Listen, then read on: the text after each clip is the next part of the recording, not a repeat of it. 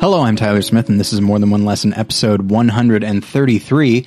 I wanted to start off by reminding everybody, but also thanking everybody.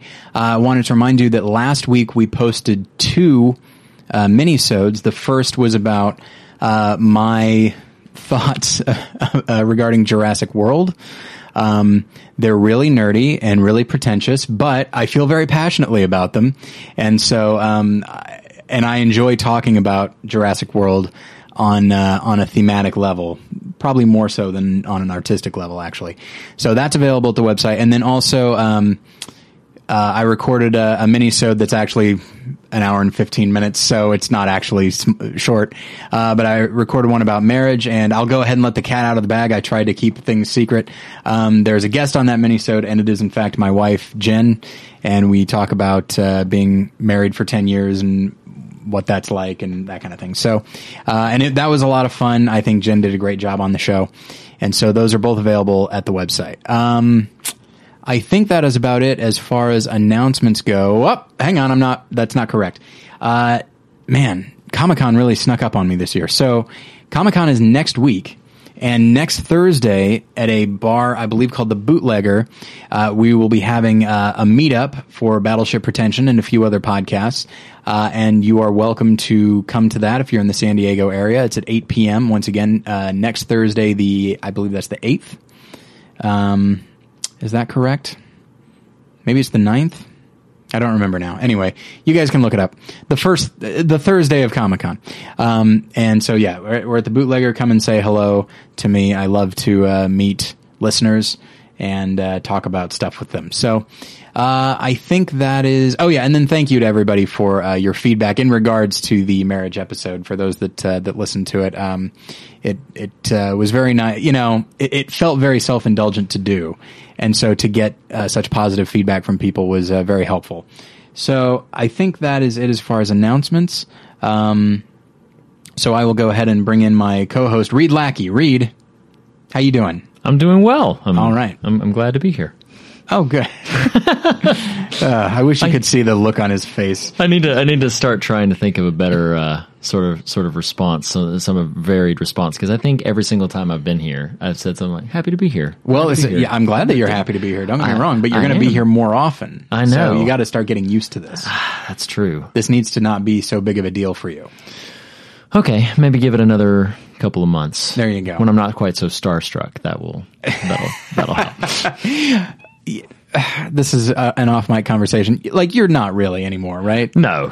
I mean, like we had a lunch a long time ago, and you were clearly a little shy at the time. It's true. And I think the first time you were on the show, I think it was just the fact of you being on the show that you were like, "Oh, this is very strange."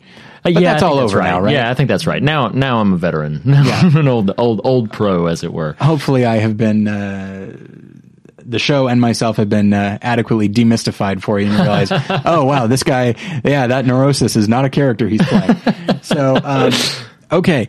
So yeah, this week, we are going to be talking about a movie that came out a couple years ago and that I actually really liked when I saw it and immediately thought I would like to talk about it on More Than One Lesson, and was looking for the opportunity to do so, and then Reed put it out there as a possibility, and so we jumped right on it, and that is John Lee Hancock's Saving Mr. Banks.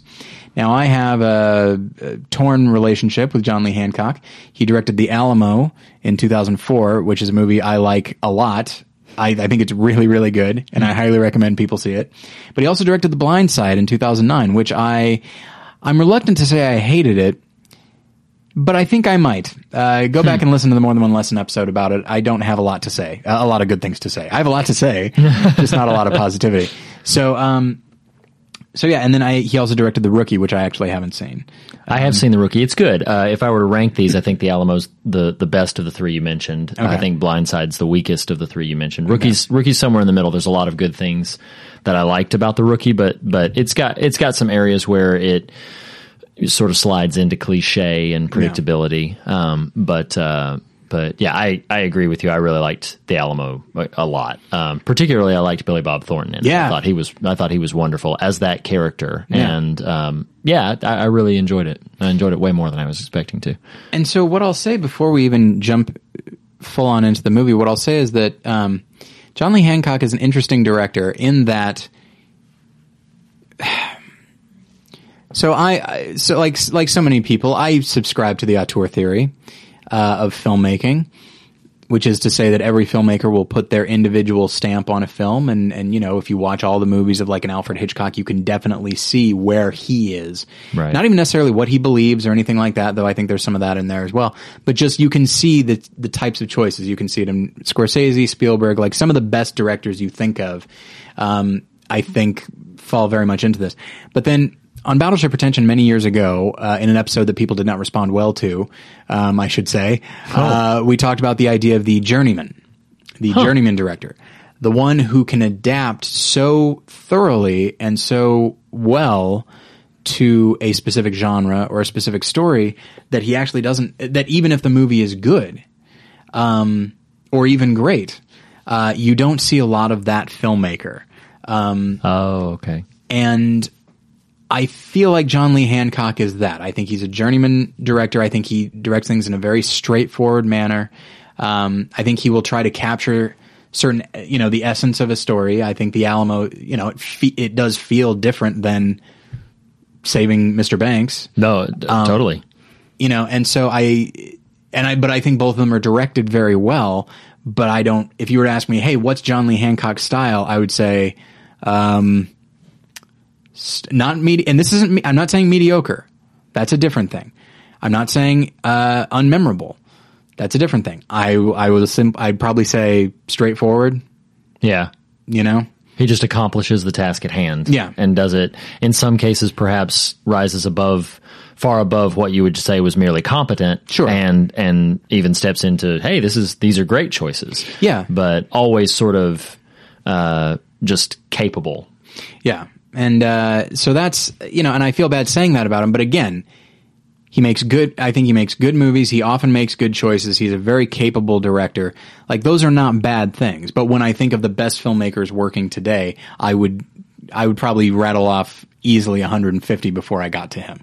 I agree with that. Not because, again, simply because he doesn't jump to mind. Maybe not best, but like the most influential directors or the most distinct directors.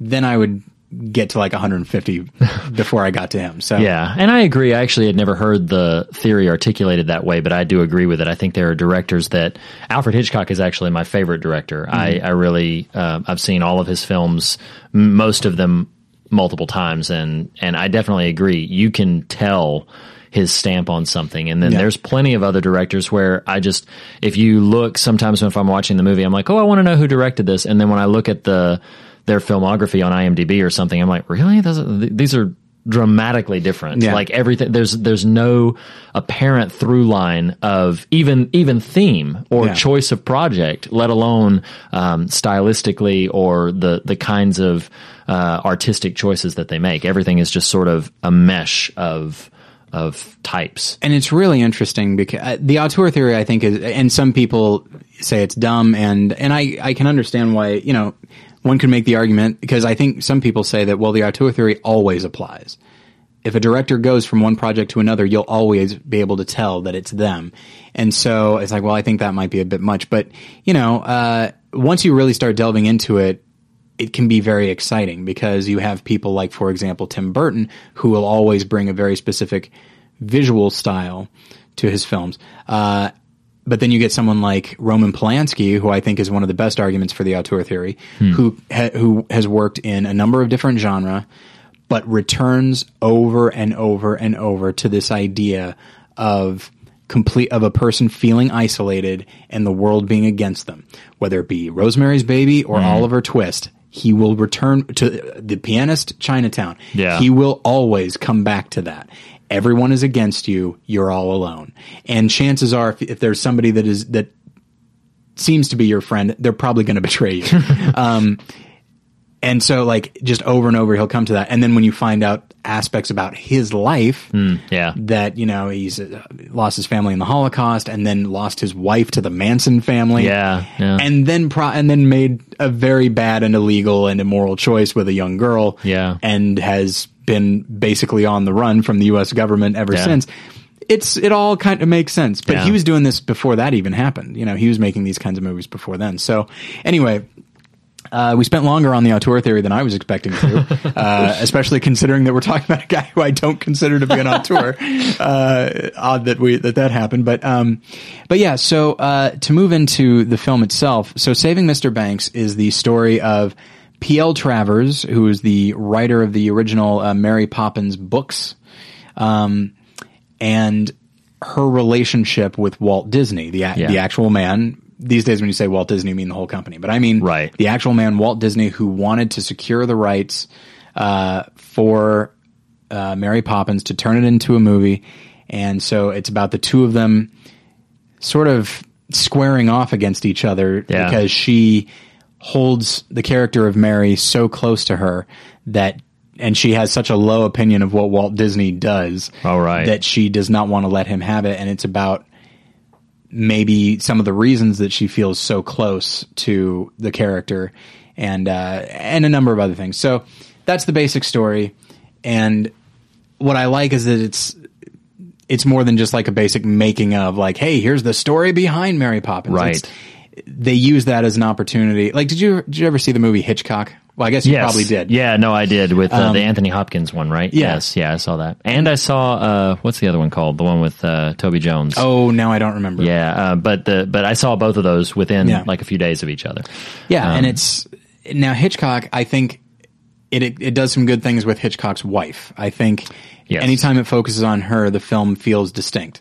But when it comes to talking about either Psycho or why Hitchcock made it the way he did or whatever, I feel like, yeah, okay, who cares? Like, this is you've taken a 1 hour featurette on a DVD and turned it into a movie that I don't find remarkably compelling. Whereas I think the approach for Saving Mr. Banks is compelling. Oh, I agree. Because I think they start with character, they start with motivation, they start with why would somebody and it's an interesting story in general.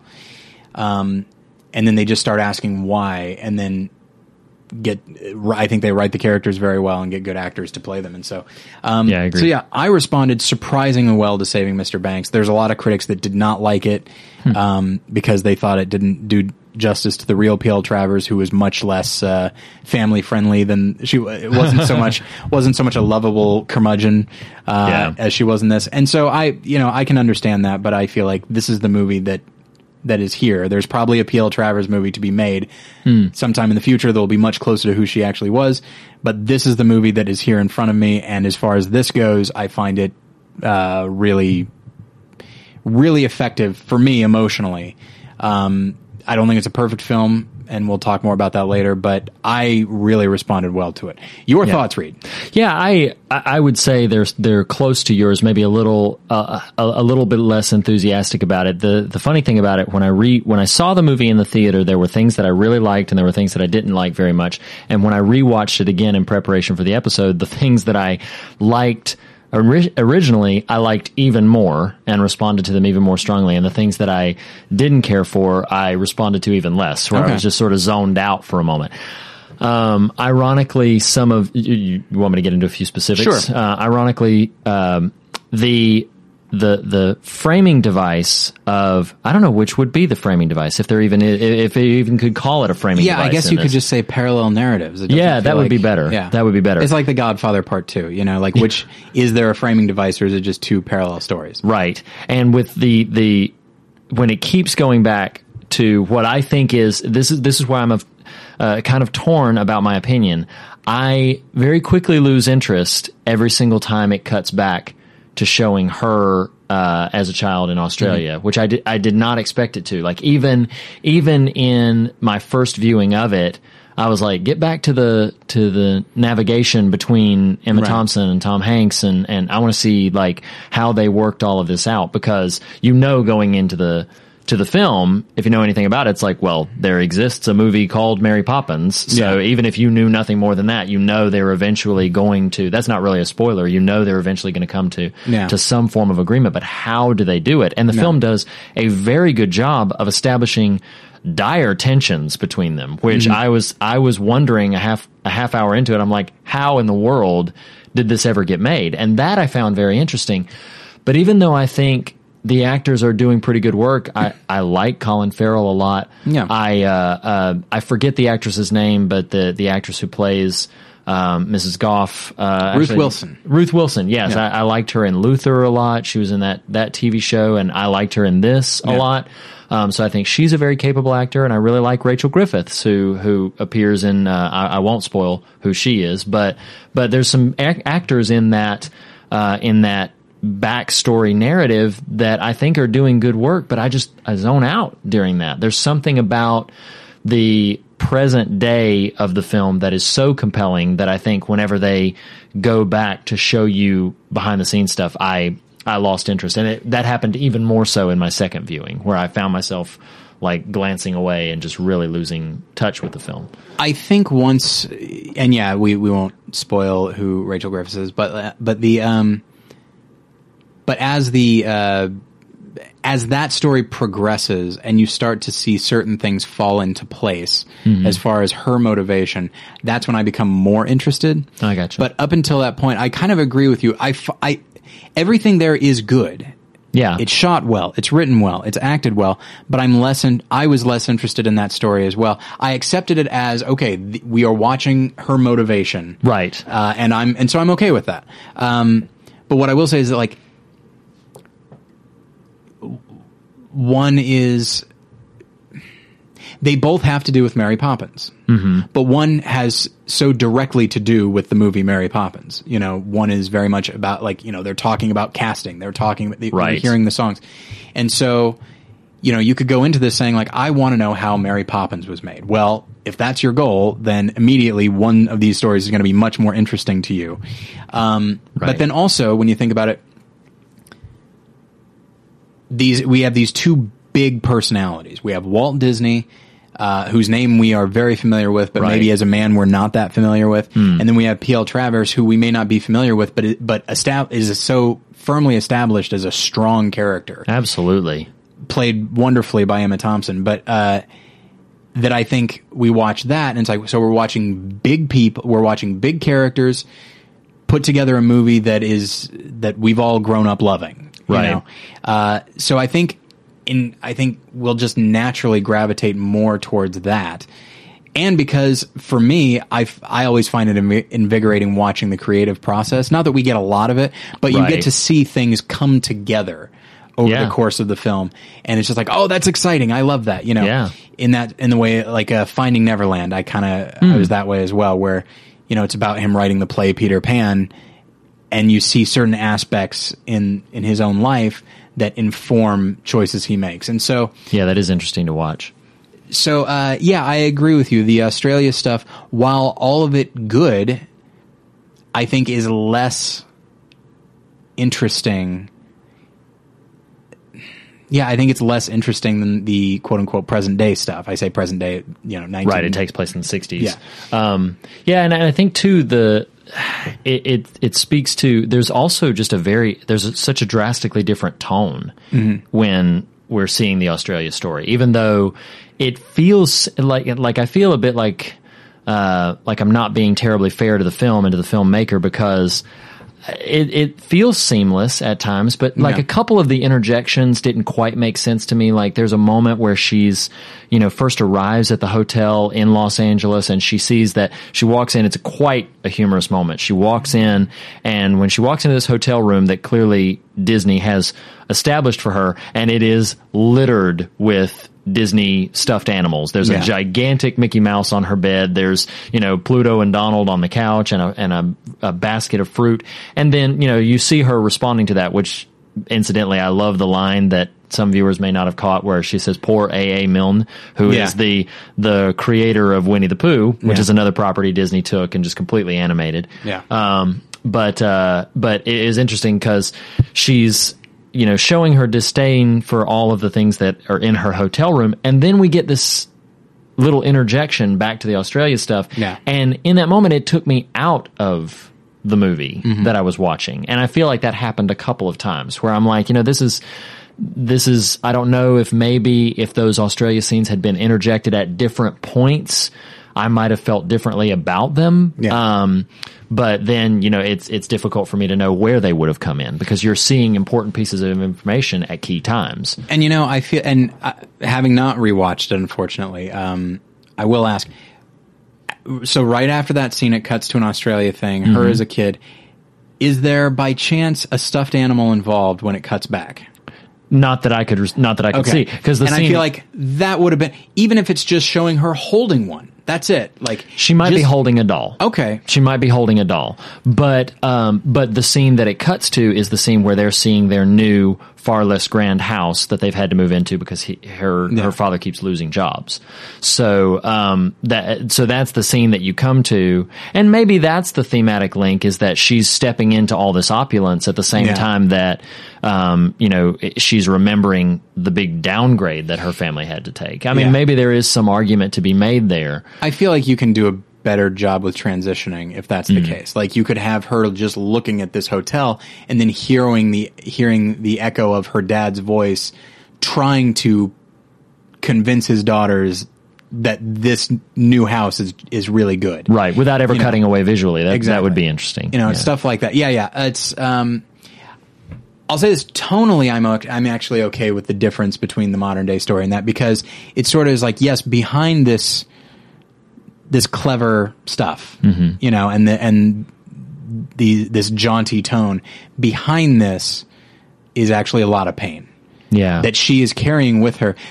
This idea that this story that she has in her mind is just as present as what she's experiencing now. Yeah. Like, she repeats this over and over to herself to the extent that it's all right now. It's all happening right now. Yeah. Now, if you're going to do that, and if you want to really express that, like, that can be a difficult thing to put out there, and it might require a little bit of filmic experimentation or some artistry, some heightened artistry. Sure. But and again, stuff like that. This is John Lee Hancock directs it in a very straightforward way. Yeah. Here's the past, here's the present, and yes, she is carrying this with her, but we need to make a clear delineation between the past and the present. It's like, you can blend these better. I mean, for me, like, there's no better way to do this than The Social Network, which does such a great job of transitioning to past, present, and just going back and forth like that. So yeah, I mean, wouldn't it be fascinating if this story, even if it's the same script, same cast and all that, if this story was directed by somebody who was more willing to take risks? And maybe the fact that this is a film that involves, like, Walt Disney as a character, and that it was produced by Disney Studios, maybe there's not a whole lot of room for experimentation. But that's the way it goes. Well, and also, sort of to play devil's advocate to myself, if that's possible, the one moment where I think they struck, for me, a bullseye on interplaying the two stories is a scene. Because the narrative, the 1960s narrative about the making of Mary Poppins, she is entering into the Walt Disney Company. She's meeting with the Don DeGrady, I think his name is, and the Sherman Brothers. The Sherman Brothers are going to be writing the music, and Don DeGrady is going to be the screenwriter. And so she's meeting with them because she's obtained script approval. She has to have final authority on the script before she'll sign over the rights. And there's a scene that it might be my second favorite scene in the movie. I say second favorite because I'm sure we'll be talking about my favorite scene later. The moment where they're performing for her the song from Mary Poppins about the bank, where they're singing it's the song that in Mary Poppins the dad sings to his children about the value and importance of the bank.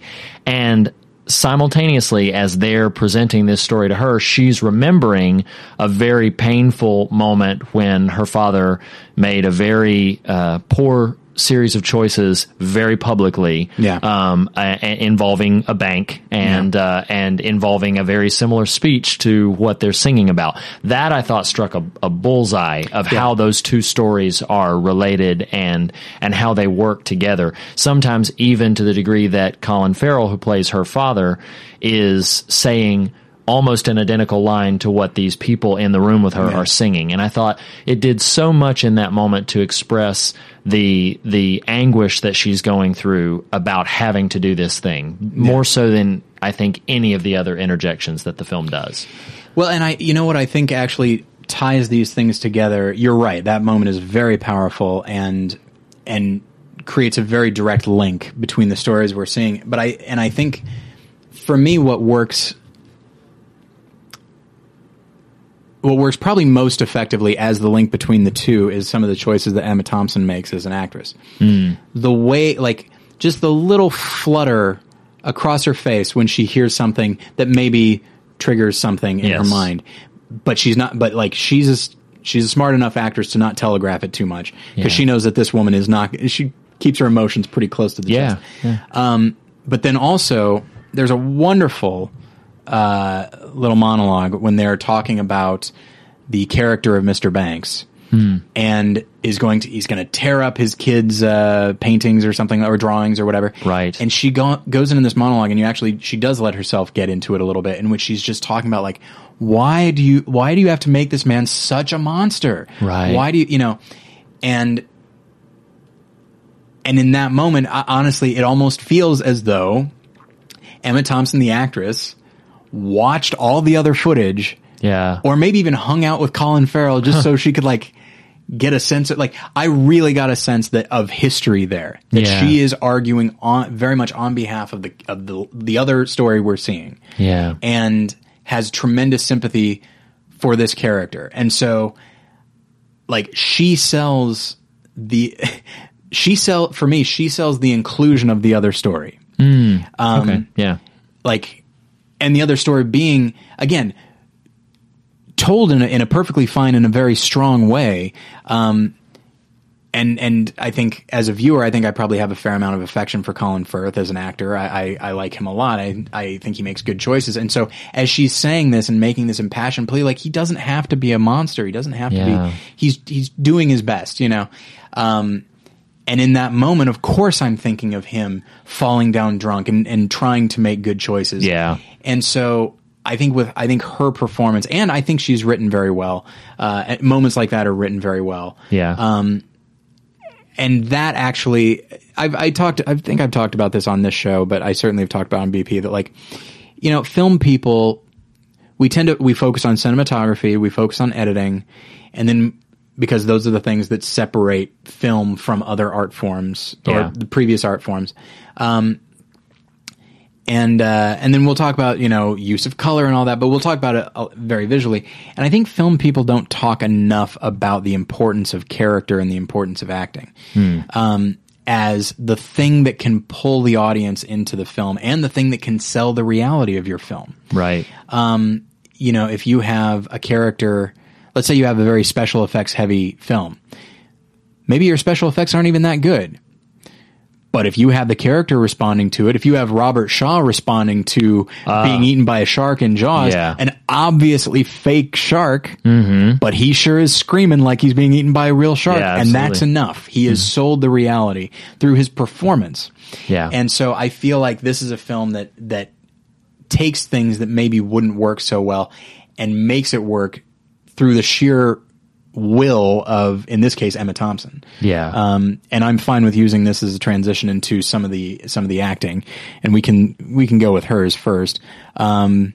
She did not receive an Oscar nomination. A lot of people thought she would have. Oh, I forgot that she didn't. I was hoping she would have. I thought she was really wonderful. Yeah, she really was impeccable. And it's funny too, because I think, of course, it almost becomes tiresome to continue to say that Tom Hanks is an amazing actor and always delivers a top-notch performance, which he does again. But she's really exceptional in this, and I've always liked her. But one of the things that I won't sidetrack us too much, but I felt this way recently about Denzel Washington when I watched The Equalizer. Okay. And that's that, and I'm going to say this about Emma Thompson. There are some actors out there who I feel like I've seen every card in their deck. I feel like I know what they're capable of doing, and they do it well. And then every once in a while, they'll do a movie, and even though the movie may be entirely conventional or everything might be very cliched. Well, cliched is probably too harsh of a word, but it's something that I've seen a million times before. What they are bringing to it is, I did not know that you could do this. And I felt this way about Emma Thompson in this. I felt that way about Denzel in The Equalizer, but I felt specifically from her that I think it was probably my favorite performance I've ever seen her give. And I haven't seen more than maybe 5 or 6 of her performances, but I thought she was absolutely outstanding in this movie. I feel like I saw every thought in her head, even when I didn't know what the thought was, and never at a moment felt manipulated by her as an actor. I just felt like I'm watching this character have a very real internal struggle at the same time they're having a very real external struggle, and they have very distinctive goals that they're trying to obtain in, I don't want this film to be made if it's going to be like this. But at the same time, there's a very real internal struggle that you see plastered on her face, just in every single frame. She's wonderful.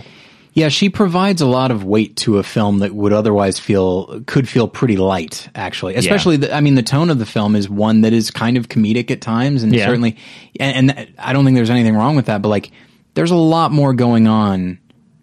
I mean, this is not necessarily a family film, not to imply that it's inappropriate for the family, but I don't think kids will be interested in it. No, I agree. They'll watch and be like, why are these adults angry?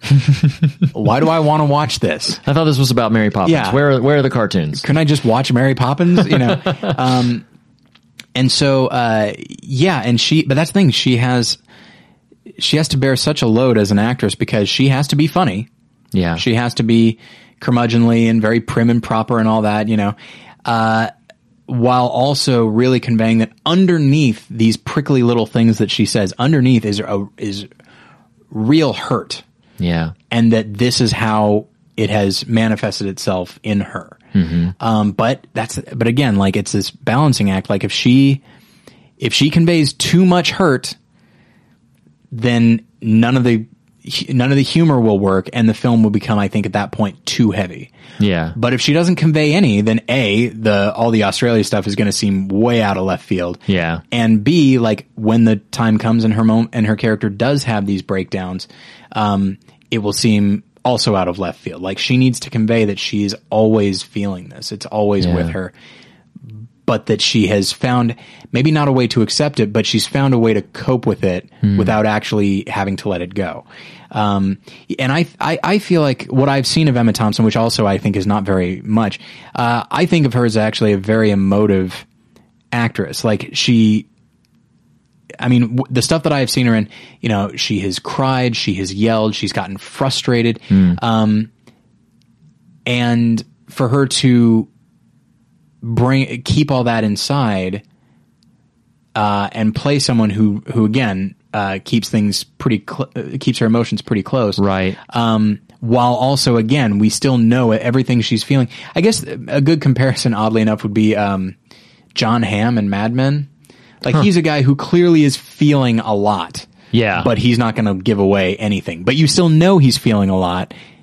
Like, the brilliance of an actor to let you know what they're feeling without giving any indication that they're feeling it is astounding to me. Yeah. And when it's done well, I have nothing but respect for it. And I think she does it well. Yeah, I completely agree. And I think, like, the other person who's going to get a ton of press is, of course, Hanks, who I think he was a near perfect, if not absolutely perfect, casting choice for Walt Disney, because he's immediately likable. He's got that sort of everyman quality, but you definitely... You feel like you can trust him. Exactly. Yeah, you're in good hands. And so and he really... he also brings a great deal of depth to the character, I feel like, which, again, it's becoming almost like a broken record to continually saying, yes, Hanks is going to deliver every single time, even if the movie doesn't, he's going to deliver. And he does a very, very good job of taking all of those components of the Walt Disney that we think we know and adding some additional layers. Like, you see the frustration, you see how he deals with the frustration. And also there's a very nice moment of advocacy that he has. It's my favorite. It's probably my favorite line in the movie, even though it's not my favorite scene, where he has some understanding for Emma Thompson's character, because he says, I've fought this battle from her side, and talks about when, I guess, I don't know who Pat Powers was, but I guess there was some very rich and influential creative artist who wanted the rights to Mickey. Mm-hmm. And so he's like, I had that sketch of the mouse in my pocket, and he said, that mouse is family. you know, and I think that's a powerful representation, and Hanks delivers it so well. Yeah. I think that's a powerful idea of art being integrated into our lives in such a way that that it does. These characters, these fictional characters, can become like extended family members, and they can be so close to us. And he did such an excellent job of taking the character of Walt Disney to those places. And to go with what you were saying, actually, there's a kind of a story from my own life where, so I was cast in Bus Stop, which was the Missouri All-State Show. This is not the performance that I won Best Actor for. That was Henry II in The Lion in Winter. I was cast as Sheriff Will Masters in Bus Stop. So it was a Missouri All-State Show. So basically what you would do, so it's people from all over the state. You're not going to get to rehearse that much. So I think I believe once a month, we would go to St. Louis, spend a weekend rehearsing. We would come back a month later, do it again. We did this for several months, and then we finally performed at the Missouri Thespian Conference. Okay, all systems go, it's fine. Well, then the play got accepted to the International Thespian Festival in Lincoln, Nebraska, of all places. So we performed it twice more. So we had to rehearse again, and then do 2 performances there. So this play, I had been rehearsing it way longer than any other rehearsal process. And when the time finally was, when I finally make my exit for the very last time, I felt very emotional. Sounds so cheesy. Because I was going to miss Will Masters. I was going to miss this character that I was playing like he was a friend. Yeah. You know what I mean? Like it's ridiculous. It sounds super pretentious, but I haven't really felt that for any other character. But because I spent so much time with him, I say again, it doesn't exist. Yeah, not a real person. But because I spent so much time with him and engaging with him and trying to figure out what makes him tick and all that, you know, he felt like a friend, and it felt very, very sad to leave him behind. And so, but yeah, there's a couple things I want to talk about with Tom Hanks. With the Walt Disney character and the way Hanks plays him. One is I like the way he's written, or more specifically, I like the things that they leave out. You've got a movie where Walt Disney is a character and he plays a very big part in the story. There must be tremendous temptation to make him the co-lead. He's supporting. He is definitely a supporting character. Mm-hmm. This is her story, and the writers remember that. And so I like that a lot. I think if you'd had him in it too much, he would have overwhelmed everything. You need to see her with other characters and not just him.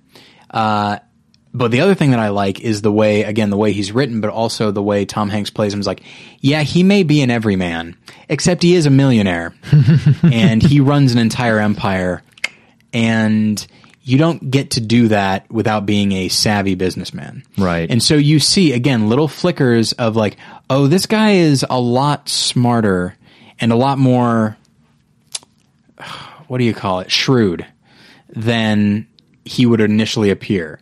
Yeah. Even when you see stuff like she's walking into his office and you see him very quickly put out a cigarette. Like, even things like that. Like, he wants to manage his image. Mm-hmm. So he needs to manage his image so much so that people will trust him. But he's a millionaire who smokes. You know what I mean? Right. And he's the head of a major company, and he smokes, and he gets what he wants, and all that sort of thing. And it's just a really, I don't know. People have complained that the film makes him look too good, and that Walt Disney himself was much more shrewd and much more unforgiving of people that did not do what he wanted, and that there was maybe a bit of a streak of anti-Semitism in him. Oh, okay. Which, don't get me wrong, I don't like that, but it's also pretty, I would say that's not surprising for the time in which he grew up and the place where he grew up. Again, that's not acceptable, but you know, I can certainly. Wouldn't it be weird? Wouldn't it be just so insane if in the middle of this movie he just throws out some comment about Jews, and you're like, what are you? What is happening?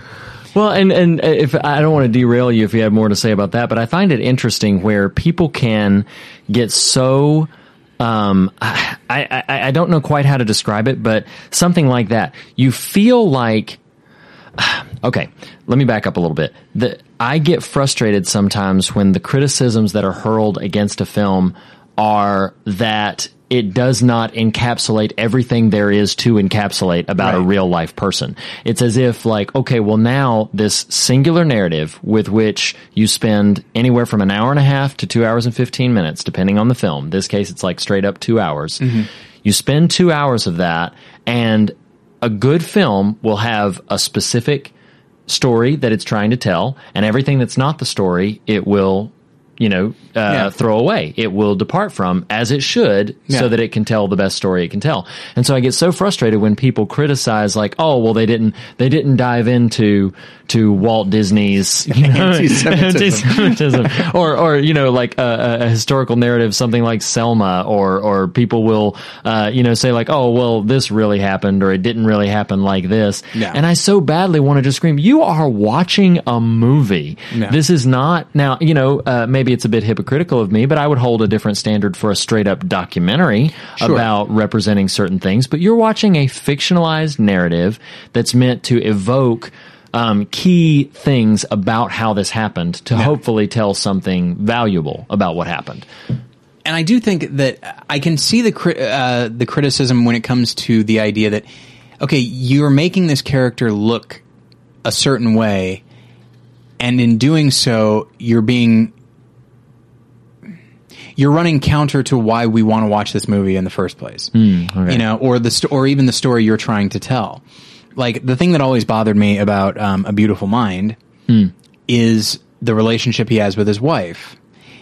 The movie puts it out there as, oh, isn't this, look at this timeless romance. Like, look how strong his wife is. She sticks with him through thick and thin. Well, in reality, she divorced him the moment he was diagnosed. Yeah. Now, she still stuck with him, but she didn't want to be married to him. That's pretty rough. Like, that, if I were him, that would send a signal to me. And so part of me is just like, okay, I can absolutely understand why you would leave that out if you want to tell this great love story, except the love story that you're telling didn't actually happen. Yeah. At least, like, if you just want it to be this other thing, then just have it be this, just fictionalize it completely. Have it be inspired by this guy's life, go with different names, and then tell the story you want to tell. Mm-hmm. So, like, again, it's almost like, this is an odd argument to make, but, like, the thing that gets me about certain Michael Moore documentaries is that he has a point to make, and then he will stretch the truth. And he will manipulate the truth and lie in order to make his point. Right. And my thought is, well, okay, if you have the presence of mind to realize, oh, you know what, the facts don't play into my point, so I better change them. If you're present enough to realize that, how are you not present enough to be like, oh, maybe my point is wrong? Right. You know what I mean? If I have to bend this far backwards in order to make this a reality, then maybe I should question what I'm doing in the first place. Mm-hmm. Saving Mr. Banks, it may whitewash these characters. Yeah. But it doesn't do so in such a way that the story is being, and from what I hear, like, Walt Disney himself actually didn't have that much interaction with P.L. Travers. Yeah. So, this is definitely a heavily fictionalized story. Sure. But I don't require that, in this case, if you're making a biopic of Walt Disney, like a full biopic, okay, I want to see warts and all. Yeah. I need to know what, more than just, oh yeah, he's the creator of Mickey Mouse. Isn't that adorable? Right. I need to know more about him, and I need to be made uncomfortable by the fact that, yeah, everybody has flaws. Yeah. If they made a biopic about you, it wouldn't just be, hey, this super awesome podcaster and writer, we would see some of your flaws. Not that I can imagine any. And so, they're there. They're there. You just have a 15-minute conversation with my wife or any of my family members, and it'll be mind blowing. I'm joking, of course. I can barely stand you. I know. And so that's how I start right before we record. I'm like, Reed, just keep in mind before you start talking too long, I can barely stand you. But yes, that's what I want out of a biopic, and again, his character is supporting. Yeah. So they could have written him as this very sage man who just spouts wisdom and seems somehow otherworldly in how brilliant he is and how down home he is. You know, I mean, there are times when he is talking to her about what he thinks is motivating her, and it seems a little bit on the nose at times. I think it's written specifically very well, but it could be very on the nose. And they could have taken that and had the whole character be that, and have him be always 100% right, and her not always 100% wrong, but we see her warts, we don't see any of his. But I get a very strong sense that he is manipulative. Yeah. That he's very aware of how he comes across, and that is by design. And that I know this actually isn't that big of a deal to me, but that he also smokes, that there are chinks in his armor. Yeah, of course. And I think Tom Hanks plays all of that really well while also making the character likable, because Walt Disney was likable. You don't get where you get. Oh, certainly. You don't get where he got being a horrible monster. Right. At least not in a public way. Yeah. So, well, and that's the thing. You have to have a general rhythm where you treat people well, particularly people who work for you or work under you. So, and like you said, like Tom Hanks himself as an individual is just inherently likable. Yes. Like we know enough, most people know enough about him, and he comes off in such a way that's just like, oh, I'd like to spend a little bit of time with that guy. So there's a natural charisma and a natural connection to him. But I do like, there were a couple of moments, one of the ones that sticks out to me is when he is telling her during their first conversation that we see, where he says, you know, I have never broken a promise to my little girls, you know, and you get this twinge of a sense of like, he will do anything to make sure that this happens. Yeah. And even just, and it again is a moment that I love from him where, his secretary or one of the people who's coordinating the communication back and forth between what's happening in the writer's room back to Walt Disney, and okay, she has a few ideas. The person says, you know, speaking about Travers has a few ideas, and then she says to him like, oh yeah, she doesn't like that Mr. Banks has a mustache, and then he says, oh, I asked for that. Yeah, she wants to know why, and then he just, because I asked for it, you know, and you get the sense of like, oh, his house. This is my house, you know. And he's a guy who's used to getting his way, which it winds up being actually kind of refreshing when she actually does push up against him and says, no, I'm not doing this. And he seems like genuinely mystified, like, I've gotten my way for a very long time now. This is highly unorthodox. Exactly. Yeah. And that's the thing, is like, that's how you know it's her movie, is those moments feel like a bit of a triumph for her. Yeah. Even though we all like Mary Poppins and we want the film to be made and we know it's going to be made and we're on the side of Walt Disney, we know it's her film because when she has moments where she stands up for herself, we feel a moment of triumph. We root for her. As opposed to like, why don't you just get out of the way and let Walt Disney do what he wants? You know? Which it's so, especially from that first half hour, it so easily could have just dug into that tone. And it doesn't. Once you really begin to see some more nuance to her as a character and what Emma Thompson does with it, we definitely root for her. Yeah. We want her to be genuinely okay with everything that plays out. And I think that's remarkable. Yeah, it's, I'm trying to think if there's any, I mean, all the performances are very good. You got Paul Giamatti, Bradley Whitford, BJ Novak, Jason Schwartzman. Like, a lot of them, they all do a really solid job. They're all very dependable. As characters, I think Paul Giamatti probably rises above that because of what his character is allowed to do. Yes. And I think he plays that well. I'm trying to think if I have much more to say about the film itself. It is a film that I recommend to people. Oh yeah, I certainly think that if you're, it's very watchable. Like even the second time through, I remembered, like, oh yeah, I think it's like 2 hours long, and maybe I don't want to sit through that again, but I got sucked right back into specifically like I said, I zoned out through some of the Australia stuff, but specifically the navigation of getting Mary Poppins made is very watchable, and it's paced very well. And you're genuinely curious as a viewer of what's going to come next. What new wrinkle is she going to throw into it, and how are they going to convince her to toss that wrinkle away and iron it out? So, I definitely think it's a film that is pretty, like you said, younger children are probably not going to care. Yeah. But in terms of like a family film or a film that is pretty accessible to everyone, I think it certainly is. Yeah, absolutely. So So here's the situation, listeners. We have the primary theme to get into.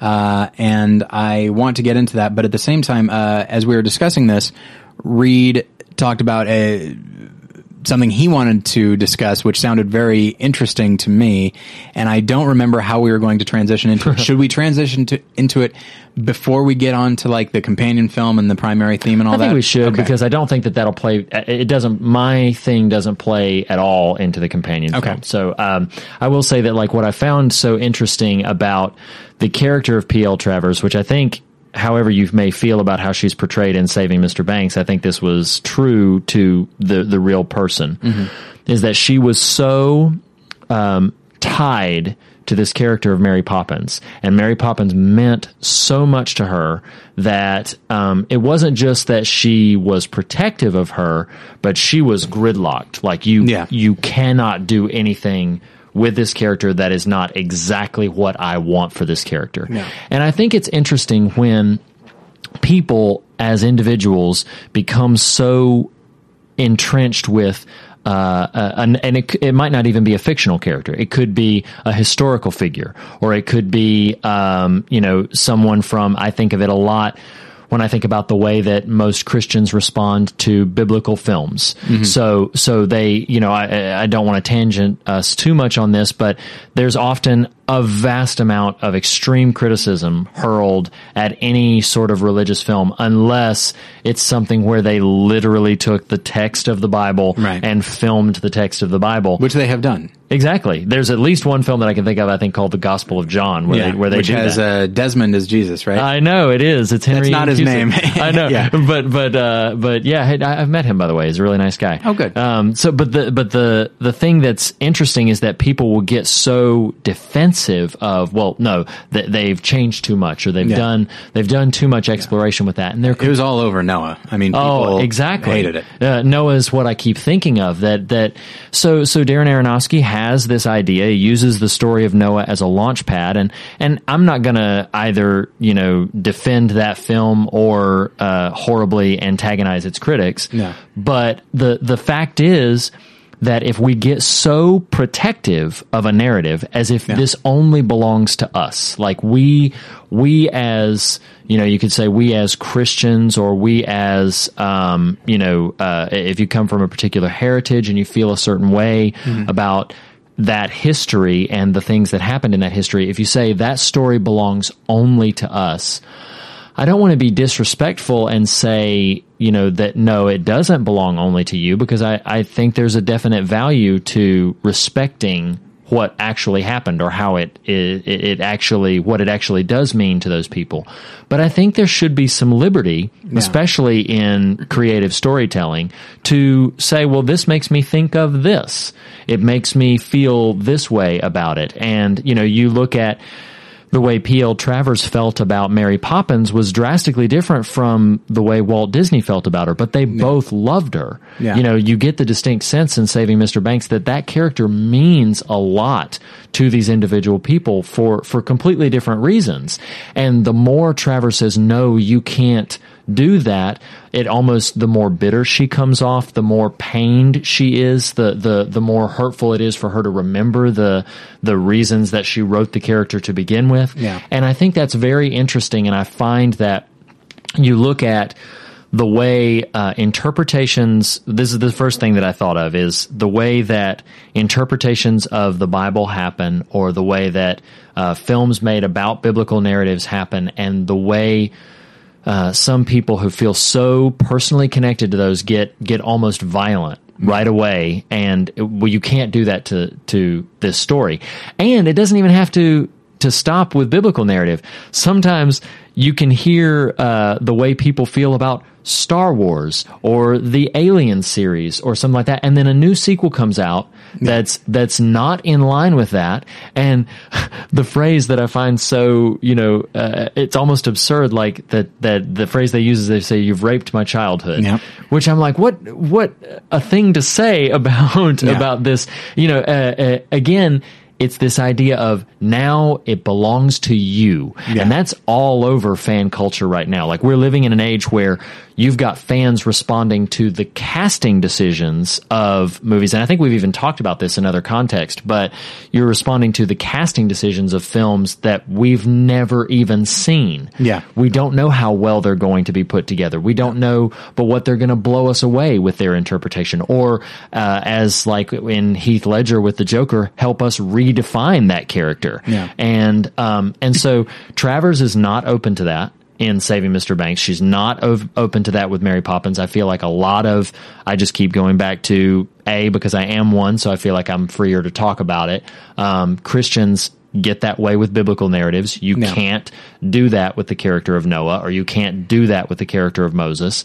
And the further you dig yourself in to, no, we own that, so you can't do it with that. I think that actually, then the story stops being inspirational and liberating to you, and it stops being sort of functional in your life. And now it's almost like a prison. Now nothing more can be said. Yeah. Nothing more can be explored. And if it can't be further explored, if it can't be further lived in, then it's dead. Then it's just sort of a cold thing that sits there and meant something at one time, but no longer means anything. Like right now, when I'm expressing, my son's only 3.5 years old, but I think about, he will see these stories for the first time. One of the things that really stuck out to him, he loved Wizard of Oz. Like he absolutely loved it. That film was made, as we all should. Exactly. It's a brilliant film. And I think about the fact that film meant something to audiences in 1939. My parents watched it as a child. I watched it as a child. And now my son, 3 years old, is watching it and falling in love with it again. Yeah. And what it makes me think is, if we as people are willing to just let a story burst out there and be whatever it's going to be, it will mean perhaps new things to new generations. And I think that's a beautiful thing. I think it's a wonderful thing that new generations will now reinterpret these stories in light of their own contexts, in light of, well, this is what's happening in the world right now, and the story now means something now that it didn't mean 200 years ago. And I'm perfectly fine with that. Yeah, and for the record, just in case anybody gets onto us about this, obviously we're not talking about like direct personal interpretation of the Bible. Is like, you know what, I'm reading this and I don't think this Jesus guy was God. Like that's right, not what we're talking about. Exactly. But you know, something like Noah or, you know, Exodus, Gods and Kings, which I don't think is very good, but but let it not be good on its own terms. You know, don't say it's not good solely because of where it deviates from the Bible. Because what's interesting to me, and I always, my argument for this is always Last Temptation, where it took so many liberties with the story of Jesus, but more than that, it extrapolated on them, on things. And so many people got so angry at this depiction of Jesus. Meanwhile, I think a number of other people I know, I watched that. I watch all these different explorations of who Jesus was and what he might have felt and all these things. I watch that and I come to the same conclusion as somebody who doesn't like the movie or whatever, which is about Jesus. I feel closer. In my case, I feel closer to Jesus having watched it. And in the same way, like what P.L. Travers might have wanted her readers to feel when reading about Mary Poppins,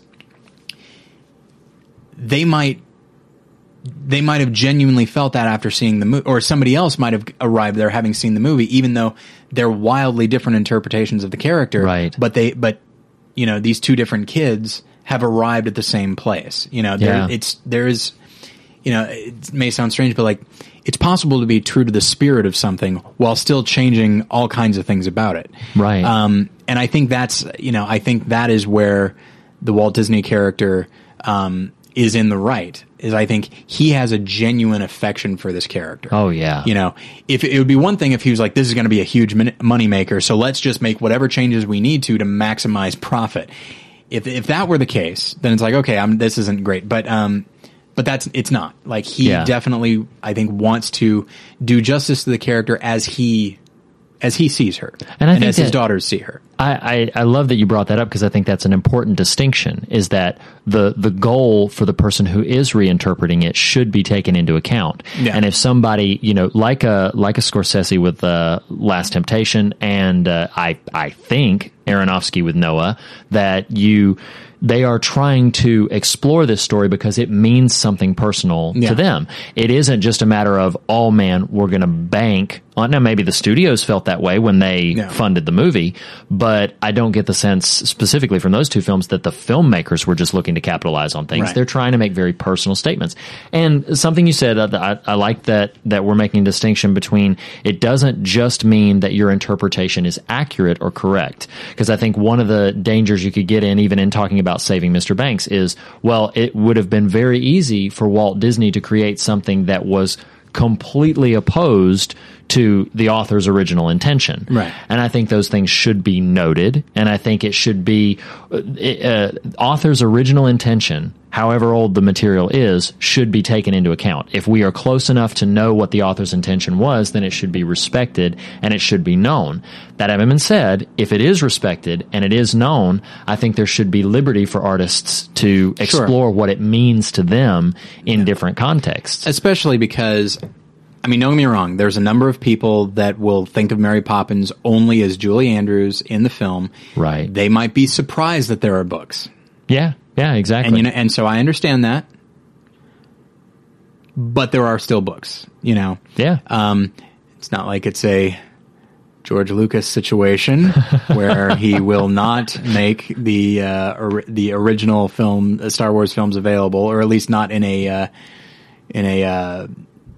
polished up remaster. You got to have a VCR for that. You got to have, exactly. Although I believe on DVD he did put out the original, original theatrical cuts. But again, made no effort to make the sound better, made no effort to make the picture better. It really is just, that is really spiteful. Yeah. But anyway, so yeah, I think what you're talking about is very interesting and something we don't often get the opportunity to talk about on this show. I mean, a little bit, which is to say, it's important to take the author's intention into account, or one could say the interpreter's intention into account.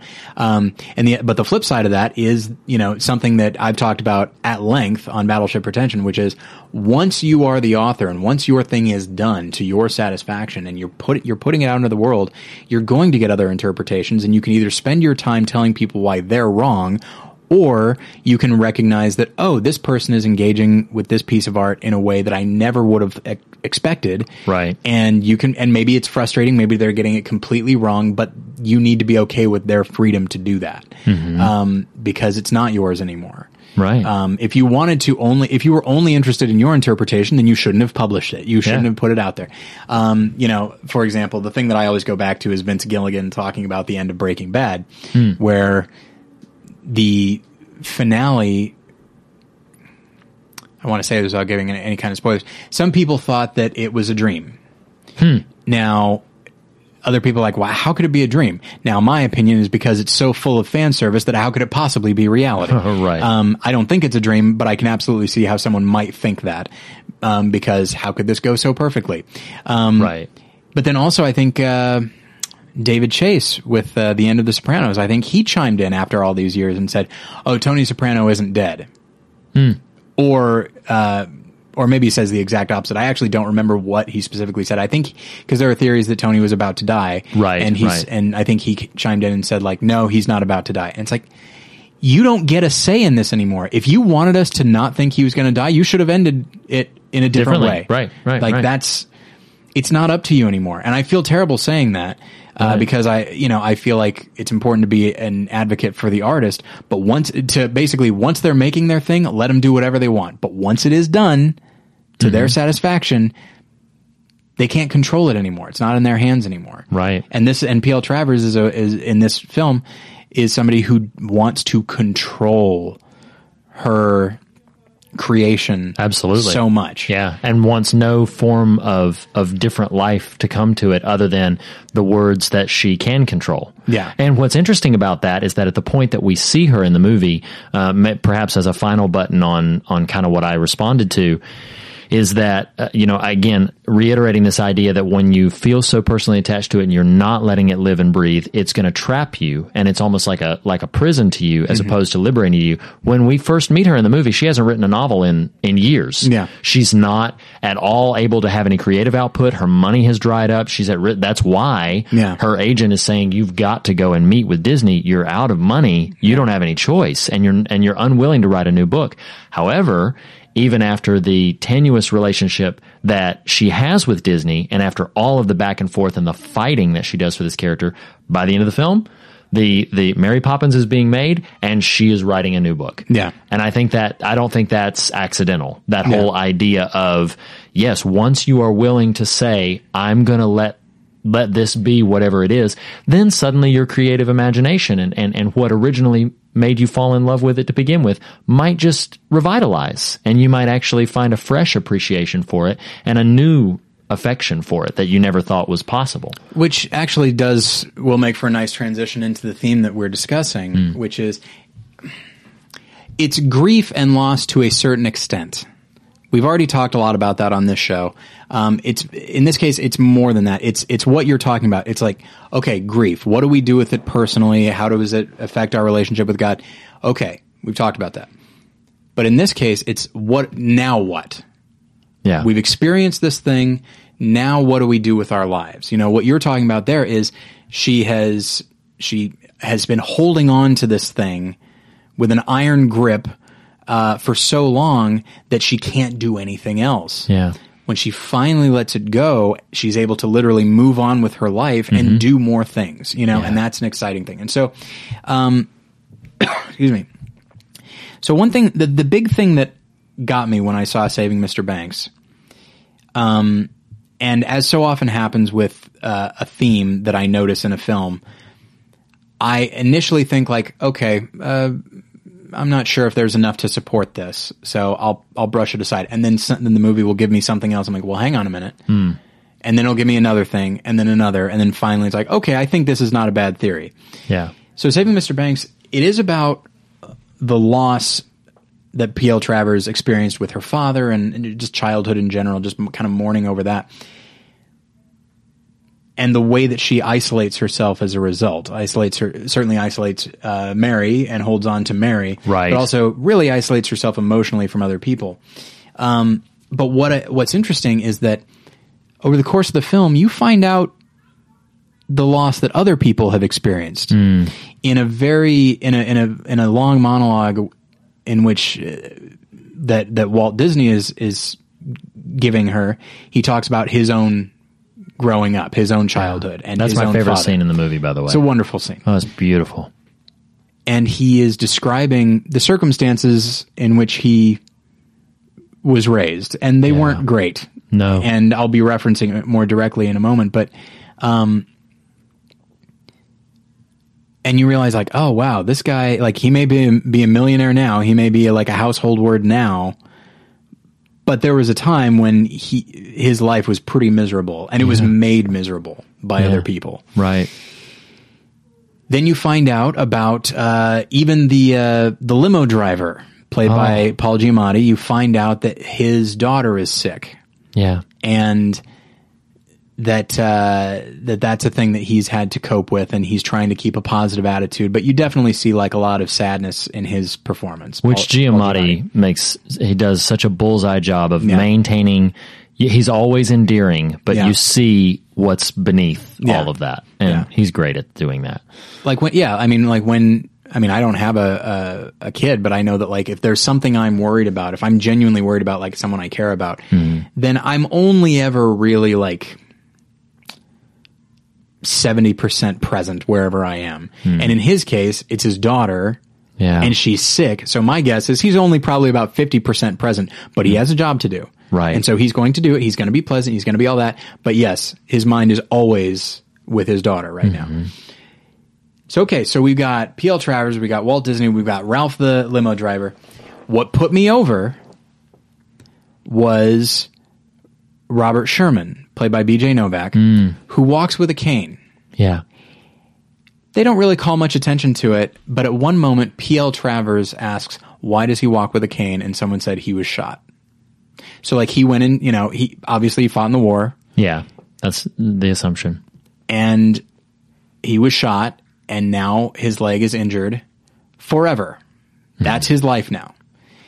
In his case, I mean, obviously there's the horrors of war that he has experienced, but in his case, like, he has been genuinely hurt, and he can never and he can't live his life the way he would have otherwise. Right.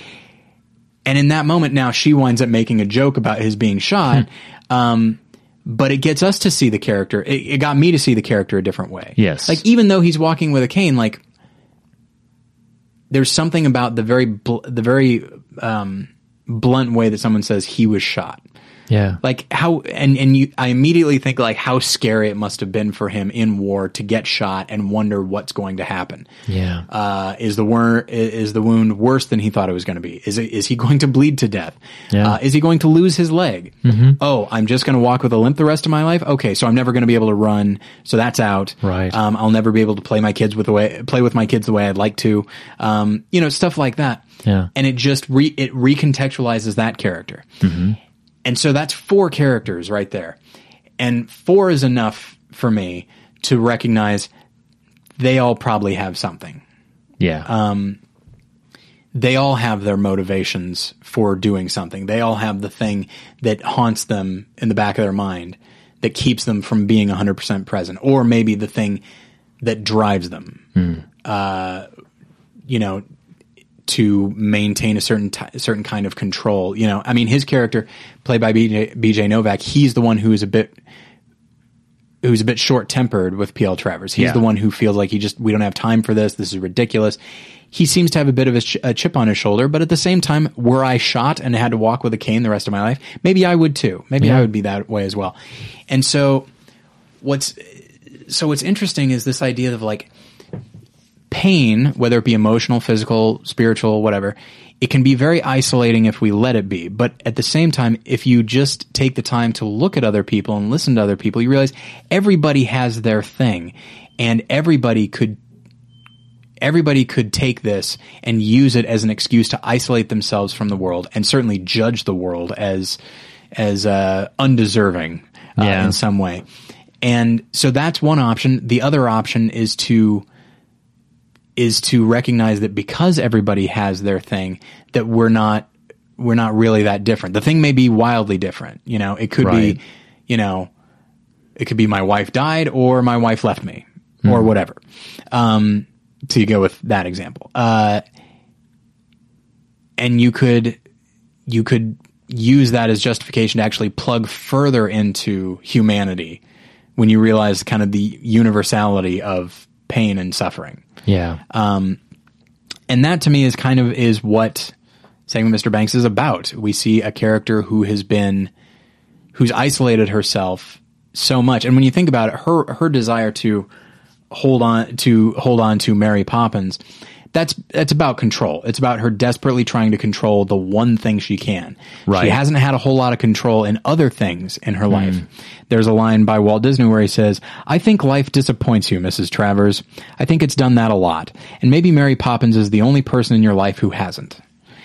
I mean, that's very powerful and very insightful. And it's this idea of, like, in the same way that other people, I know that for myself with Jen, I get so worried about, like, her safety and all that. And if I could, I would, like, really, I would exert some kind of control over making sure she was always safe. Like, if it meant, all right, if I could guarantee that you weren't going to get in a car accident if you drove a certain type of car, then I would absolutely buy that car. Get that car. Right. And so, because that's where my stability is. You find where your stability is and you just cling to it for dear life. Yeah. And her stability is Mary Poppins, and that's what she's clinging to. But it's a microcosm of so much more, the lack of control that she's had in her life. And then over the course of the film, she learns about other people's pain. and that everyone could be walking around with the attitude she has. She's not actually that special in her pain. And so there's a line, of course, by C.S. Lewis. It wouldn't be an episode of More Than One Lesson if I didn't quote C.S. Lewis. And it's from A Grief Observed, which he wrote after his wife died. Yeah. And boy, this, even as I typed it out, I was like, oh, this is rough. Where he says, no one ever told me that grief felt so much like fear. And it's weird because when you're grieving, you would think that there's no fear because you've already lost the thing. Yeah. But it's just, I think when you're, it could be the loss of a job, it could be the divorce of a spouse, it could be the loss of a loved one, whatever it is. When you lose something and you're grieving over it, you realize this could all go. Yeah. Life is terrifying. Yeah. I have control over literally nothing. My own, even myself, my own heart could give out. Yeah. Jen and I have, I don't want to go into too much detail. I don't think it's like a really personal thing. We have a friend who is my age. He's like 32, 33. And last week, due to a very strange complication, he's fine now, thankfully. He had 2 minor strokes. Wow. Man. At 32, you're probably not thinking, oh, I'm at 33, you don't think you're going to describe yourself as a stroke victim. Yeah. You know what I mean? Yeah, exactly. Now, again, they were very minor and he's up and about. He went back to work yesterday. I think he's doing fine. Yeah. Which is great. Sure. But he actually has had to make some changes to his life that he wasn't expecting to, and he's frustrated about it, as anybody would. And so, I lost my train of thought. Oh yeah. So you can't even control your own body. Right.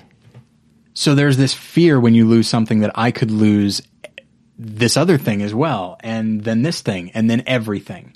Yeah. And it's terrifying. Yeah. And fear can isolate you as well.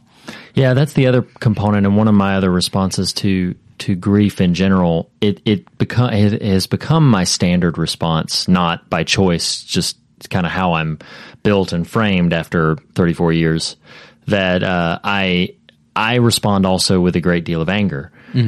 So grief usually manifests like I'm usually quite, if I'm mourning something that I feel I've lost that I can't gain back, because we've talked about the sort of the obvious immediate examples like loss of a loved one, or loss of personal health, or loss of a job, loss of financial stability or anything. But it could also be something a bit more abstract, even just like the loss of an ideal. I never thought it would look like this. Yeah. Or I've obtained this thing I worked so hard to get, and it doesn't satisfy me. It doesn't feel good. And then you go through a bit of a period of grief like that, and you easily could respond, certainly with a great deal of fear. And then also, as I said, I sometimes respond with a great deal of anger and just I'm mad that I've lost whatever it was. Sometimes that can be what might seemingly be petty to some of the people, like I was having such a good day and then this happened, and now this thing has just completely destroyed my mood and destroyed my day. And you could begin to go through, albeit on a minor version compared to the other losses we're talking about, but you could go through a certain degree of grief there. And a lot of times what happens, I don't know if this is specifically what you were thinking about in terms of this theme, but when I'm grieving anything, the way in which I interact with the world around me immediately and drastically changes. Like because I've been described before as wearing my heart on my sleeve. Most people know, and I do admire the people who can stay, like kind of like the Paul Giamatti character who goes through his life, and you would think, what an amiable, loving, like just wonderful guy, and you don't see the pain and the grief beneath it unless it's directly being addressed. I'm not like that. I just as a person, I wear my heart on my sleeve, and if I'm having a bad day, most people will know it. Yeah. Even if it's only just that I am quieter and more subdued and walk a little slower and general things like that. That's just kind of how I am. It manifests itself that way. So the way that I interact with people around me immediately changes when I'm going through some kind of grief process. Even if, like I said, like ironically enough, I, as a person, tend to handle the bigger griefs better than I handle the smaller griefs. Like if something major has happened, I can navigate through it pretty well and in a pretty healthy manner. But, oh man, this thing totally ruined my day. Yeah. My iPod went out. And as trivial and materialistic. I just loaded it up with a lot of songs I wanted to hear a podcast, and I've got a long road trip ahead of me. And now I cannot hear any of them. Now I have to listen to the stupid radio and hear Sweet Home Alabama again. And obviously, if we're talking about it objectively, that is a very materialistic thing. That is, it's just stuff at the end of the day. But if I'm grieving that means something to me. It's going to change how I move through my day. And it's, I don't know, it's interesting to me. I love that book, by the way. And I will say, with no intentional self-awareness or like trying to plug something, if you have ever suffered any degree of profound loss in your life, A Grief Observed is a powerful book. Yeah. It is relentlessly honest, which there are many books out there that are very honest about going through grief, but I admire C.S. Lewis more for that book than for any of his apologetics books or his lyrical books or the Chronicles of Narnia or anything. A Grief Observed I think it is my favorite book by him because of how raw and fearless he is. Yeah, he's not an author we would describe as raw by and large, but to read that and he seems like he always has the answers. So to read a book where he certainly does not seem that and knows it. Exactly. It's pretty rough, yeah. Yeah, but it's a wonderful, powerful book. So we're talking about the idea of grief and how it can relate to the idea of community and being and either unplugging or plugging into a community and letting that happen. I will tell actually a quick story that I wasn't anticipating telling. Once again, I'm going to talk about I literally started doing it. Oh boy, this was very pressing. Oh, okay. When you lose somebody, and I've lost many people over the years, there is an expectation that undoubtedly you probably put on yourself. There's an expectation that like, okay, I will be allowed by society to grieve a year. Oh, yeah. Or maybe a year and a half if people are feeling generous. I will be allowed that. Anytime after that, in my case, it's my dad. Anytime after that, if I bring him up, people will listen, but I know that underneath, they're like, he's talking about his dad again. Great. Yeah, we get it. He's dead. That's a bummer. I'm very sad for you, but I've got my own life to live. That's what I assume people have been thinking every time I bring up my dad for the last 11 or 12 years. Yeah. And to the extent that even now, as I started telling the story, as I started to tell this, I felt the need to precede it by anticipating what people might have thought when they heard it, which was, and basically showed that I am aware. Yes, I am aware that I'm talking about my dad again, and we've all heard plenty of things about it. Well, I get it. Yeah. I'm sorry about that, but we need to move on. People might not be thinking that at all. Yeah. Father's Day is a tough day for me, specifically for the last couple of years, because I don't know what happened on Facebook in the last 2 years. Everyone decided that Father's Day and Mother's Day and, basically any holiday maybe, but I feel like those two things where you can point to a specific person. In the last 2 years, everyone decided this is the day. We are going to, and like just going through the whole timeline of just father stuff. Now that's okay. That doesn't make me feel bad. What makes me feel bad is when I want to post something. Yeah. And then I worry that if I mention, like, I could go into a lot of detail about how great my dad was, but the minute I say was, I worry that people are going to look at that and be like, oh, he just wants sympathy. Wow, that's interesting. So it's horrible. I know. And I do it to myself. I literally do it to myself. I isolate myself. I have to force myself to talk about my dad at this point. Yeah. I don't like to do it precisely because of how I think other people will respond. So I would have liked to write something about my dad on Father's Day, but I specifically didn't. And in doing so, I could have had the opportunity to plug in to the Facebook community, in some capacity. I could have been like, you guys want to talk about your dads? I'll talk about mine too. He's not with us anymore, but I can talk about him. Mm-hmm. And I chose not to do that. I isolated myself. Yeah. For various reasons. And you know what? I didn't anticipate talking about that at all in this episode. Yeah. But it's a very clear-cut example of, even after all these years, I don't consider myself defined by his loss. It's a part of me. Mm-hmm. But, you know, there are so many other great things about my life, and I've lost other people as well. So I want to give them their due. Yeah. But in those moments, it'll still sting when it comes to how I might phrase something a certain way. Yeah. And so I had the opportunity recently for community, and I chose instead to isolate myself, not unlike P.L. Travers, in her own way and in my own way. So the companion film for this is The Royal Tenenbaums, the Wes Anderson film. Film that I've seen many, many times. Shoot.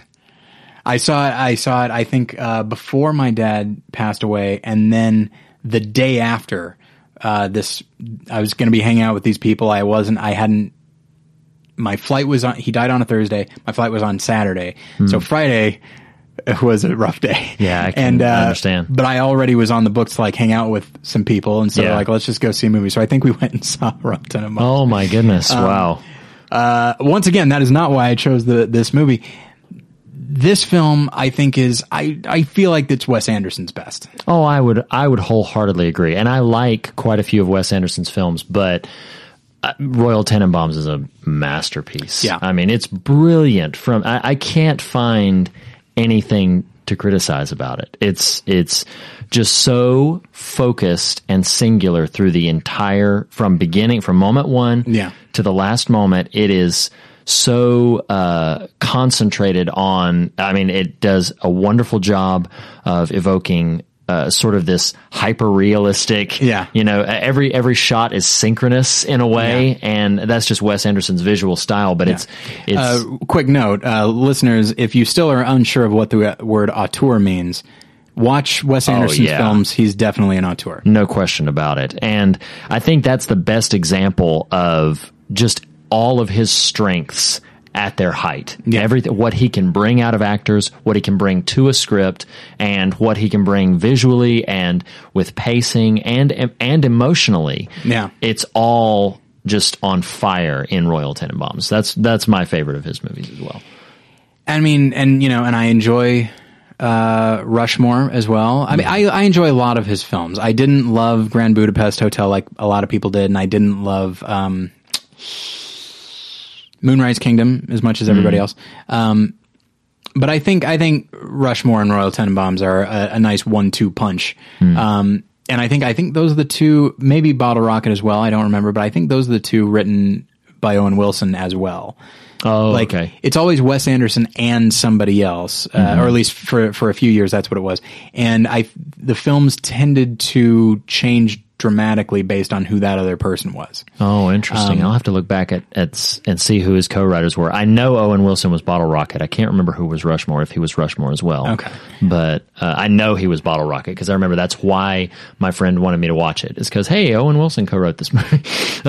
So yeah, and then little did I know what I was getting into. I'm actually not a big fan of Bottle Rocket. I have a hard time watching oafs. Just big dumb idiots just do stuff. It's like, well, I'm not rooting for you. Yeah.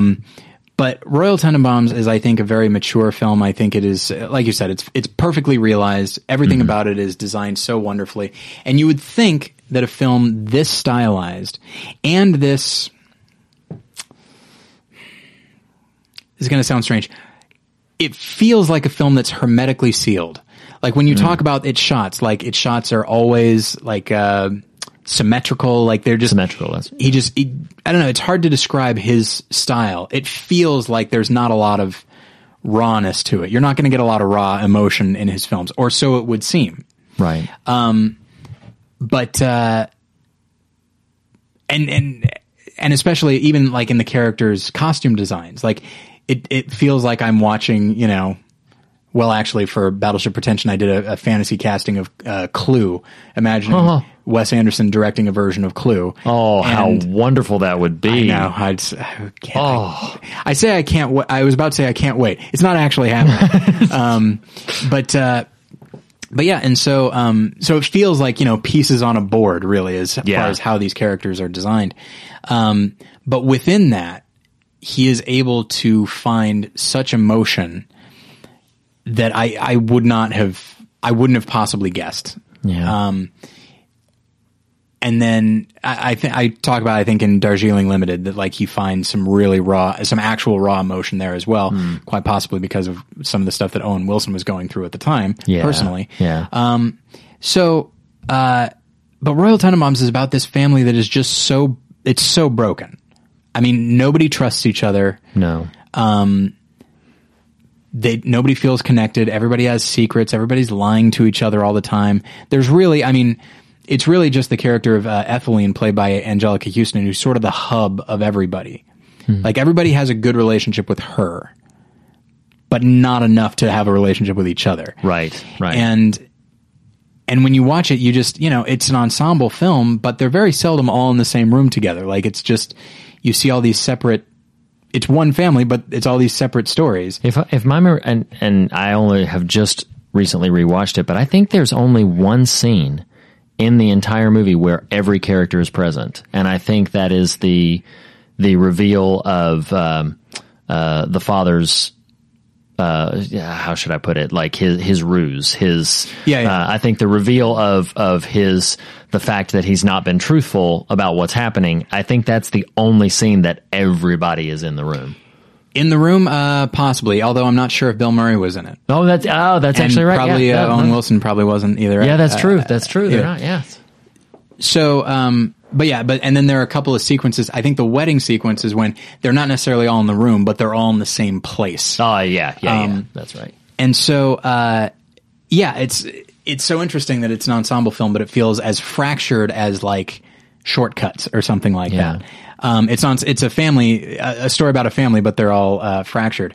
And what I like is that it happens so organically that just over the course of the film, slowly but surely, everybody starts to grow closer to each other, often without realizing it, just like being near each other, because they've separated themselves for so long that just became what they were used to. Yeah. Whereas being in the same physical space as each other and just talking to one another, even if it's an argument, they just become more invested in one another at some point.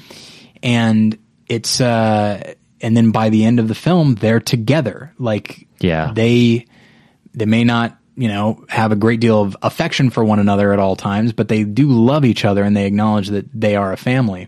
Yeah. And it's I think culminating in a moment that I have a hard time even thinking about without getting emotional. Ben Stiller's character is literally grieving. His wife has died, and he has 2 young sons to take care of. And so he's grieving, but he's also, to go back to that control thing, he's so terrified about their well-being. And he doesn't talk to anybody about what he's going through. Not at all. He'd rather just focus on keeping his kids safe and that sort of thing. And then at the end of the film, there comes a moment when his kids are like in danger, because Owen Wilson's character is about to smash his car into a building. He's gone off the rails a bit. Yeah. And so, he is on mescaline, very much so. And the character of Royal, played by Gene Hackman, who is very much the estranged father that nobody really likes. Oh, man. Ben Stiller probably least of all. He has a real chip on his shoulder about his dad, like he just doesn't like him, and he's the most vicious to him in his statement and in just the sheer bluntness with how he's like, you're not allowed in my life. He's definitely the most extreme. And so Royal actually pulled one of Ben Stiller's kids out of the way. Both of them. Yeah. And that, now, instinctively, part of me is like, oh, so he literally has to save the life of your children for you to talk to him. But I think more than anything, it just showed Ben Stiller, like, he actually is invested. I mean, almost nobody would let two children get hit by a car. Right. But at the same time, it's an illustration of like, frankly, my kids would be dead if he wasn't here, physically here right now, because no one else did that. He did it. And it's a reminder of like, yeah, I guess there can be advantages to these people being present in your life. And it's at that moment that he says to his dad in such a wonderful, and I think it's my favorite acting that Ben Stiller has ever done, when he just says, "It's been a rough year, Dad." Yeah, his voice breaks a little bit. It's so touching. He's breaking down in that moment, and Gene Hackman does great too. Yeah, he just seems so genuinely fatherly in that moment, where he's like, "Oh, I know it has, Chazzy," and it's just such a man. Oh, it's so tender. Such a wonderful moment of connection. And there are moments like that with all of these characters. You know, even Royal, who is getting divorced from his wife after being estranged after all these years. Even his relationship with her new boyfriend, played by Danny Glover, they even have a connection. I know that I can't repeat on the show, unfortunately, because there's no swearing. Oh, but it's like. And it all feels so organic and real. And it's basically people who have isolated themselves, to repeat the theme, and are finally realizing that they can use that grief to actually that grief or that loss or that betrayal or whatever it is, that brokenness and that frustration, to come together instead of pull each other apart, and that they're better together. Yeah, I completely agree. They're better as a group, and they're even better as individuals when they are together. Yeah, and something that I think is very interesting. There's a friend of mine who says this phrase. I'm going to reference the phrase and then say what it evokes in me. The phrase could be argued against, but he says, people aren't broken, that the systems that were meant to protect them break. So in other words, it doesn't mean that a child is somehow a broken person, but if they come from a broken home, that's a system that was designed to be protective and to function in a certain way, and then it fractures and it breaks. But so many of us translate the systems around us that break and fall apart, and then we internalize it and say, well, we're somehow broken by this. And looking at the Royal Tenenbaums, it's, like a father who was admittedly, as much as we come to love Gene Hackman through the course of the film, some of those early things that he says to his children, you're like, what? His adopted daughter, he will only ever describe her as his adopted daughter. He won't say daughter. He'll say, "This is my adopted daughter, Margot." It's so funny. Man, oh man. And there's some... It's funny, but it's terrible. Exactly. That's the thing, is that it could almost be described as I have never laughed so hard at such... just horrible moments that are just throughout Royal Tenenbaums.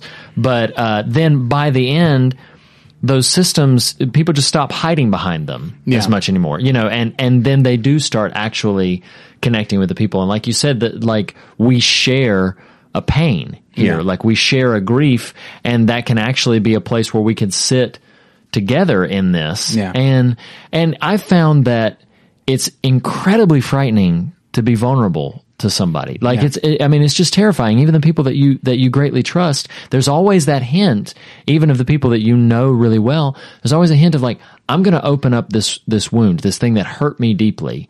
And if they trivialize it, I don't know how I'm going to deal with that. Oh yeah. If they trivialize this thing that really just smashed me, then that's going to change the dynamic of how I see that person in my life, even if I don't want it to. Yeah. It's going to suddenly, now you've taken something that mattered a great deal to me. And that's another reason why, to come back to why that moment with Hackman and Stiller is so beautiful, is because it's just so simple. He's finally admitting, I've had a rough year, Dad. And then Hackman's like, I know you have, Chazzy. Like it's just so gorgeous of a portrayal of how human beings can be there for one another. Yeah. One of my problems that I have just as a human being, as a husband, as a man, as a friend, I always have to have an explanation. It's so desperate in me that I want to make somebody feel better. Somebody comes to me and they're sharing some sort of loss or some sort of frustration, and I so desperately want to have the sound bite or the piece of advice or the piece of shared experience that's going to make them feel all better about it. And as hard as I've tried not to be that person, I sort of default into being that person constantly. Mm-hmm. But the moments that I've been most helpful to people, I think, are the moments when I've been brave enough and willing enough to set aside my ego or to set aside my pride and just say, like, you know, I'm sorry, or not even say anything and just be there in the moment with them and go, this hurts. I can't even imagine how badly this must hurt. And I'm sorry. And just, I think it might have been Frederick Buechner, although I might be attributing this wrong, but there's a writer who has said, like, one of the greatest affections you can show for another person is, you know, I can't do anything about this, or I can't turn the light on, but I'll hold your hand in the dark. I'll sit here with you in the dark, and even though I can't bring any light to it, you won't be alone. And sometimes that may be the only thing that we have to offer one another, but it's better, in my feeling, it's better than the isolation that opposes it. Well, it's that idea, the old adage of misery loves company, which I feel like is used often as a joke at times, and it seems almost too simple, but it's true. Like, you know, if you let it be, which is like, if you're feeling down, if you're feeling frustrated, if life has hurt you somehow, and you feel the need to remove yourself for one reason or another, then I'd say go the exact opposite, you know? And I think you'd be surprised how people can step up. Now, this is from someone who did not post on Facebook because of what I was convinced people would think and not actually even say, but think. So look, I recognize I'm not the best person to be preaching this, but I objectively know it to be true. And I'm glad I thought of it while we were having this discussion, because now I'll try to apply it next year. So we have a couple of, I have a couple of quotes to say. One, I don't know where this is from. It was attributed to being part of the description on Wikipedia of grief and like the 5 stages of grief. But I looked and I couldn't find it. So maybe in the time since this was attributed to Wikipedia, maybe they changed it. I don't know. But this is under the stage of acceptance. The goal of grieving is not the elimination of all the pain or the memories of the loss. In this stage, one shows a new interest in daily activities and begins to function normally day to day.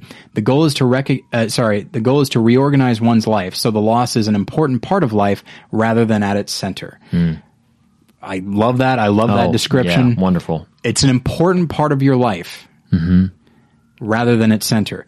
I feel like often we do two things. One, we either make it our center, or we act like it's not an important part of our life. Right. You know, we act like, no, I've accepted it, so I've moved on. It's like, yes, you can absolutely move on, but you're not going to move on without this. It's always going to be there. Right. But that doesn't mean it has to be the thing that governs all of your actions. Exactly.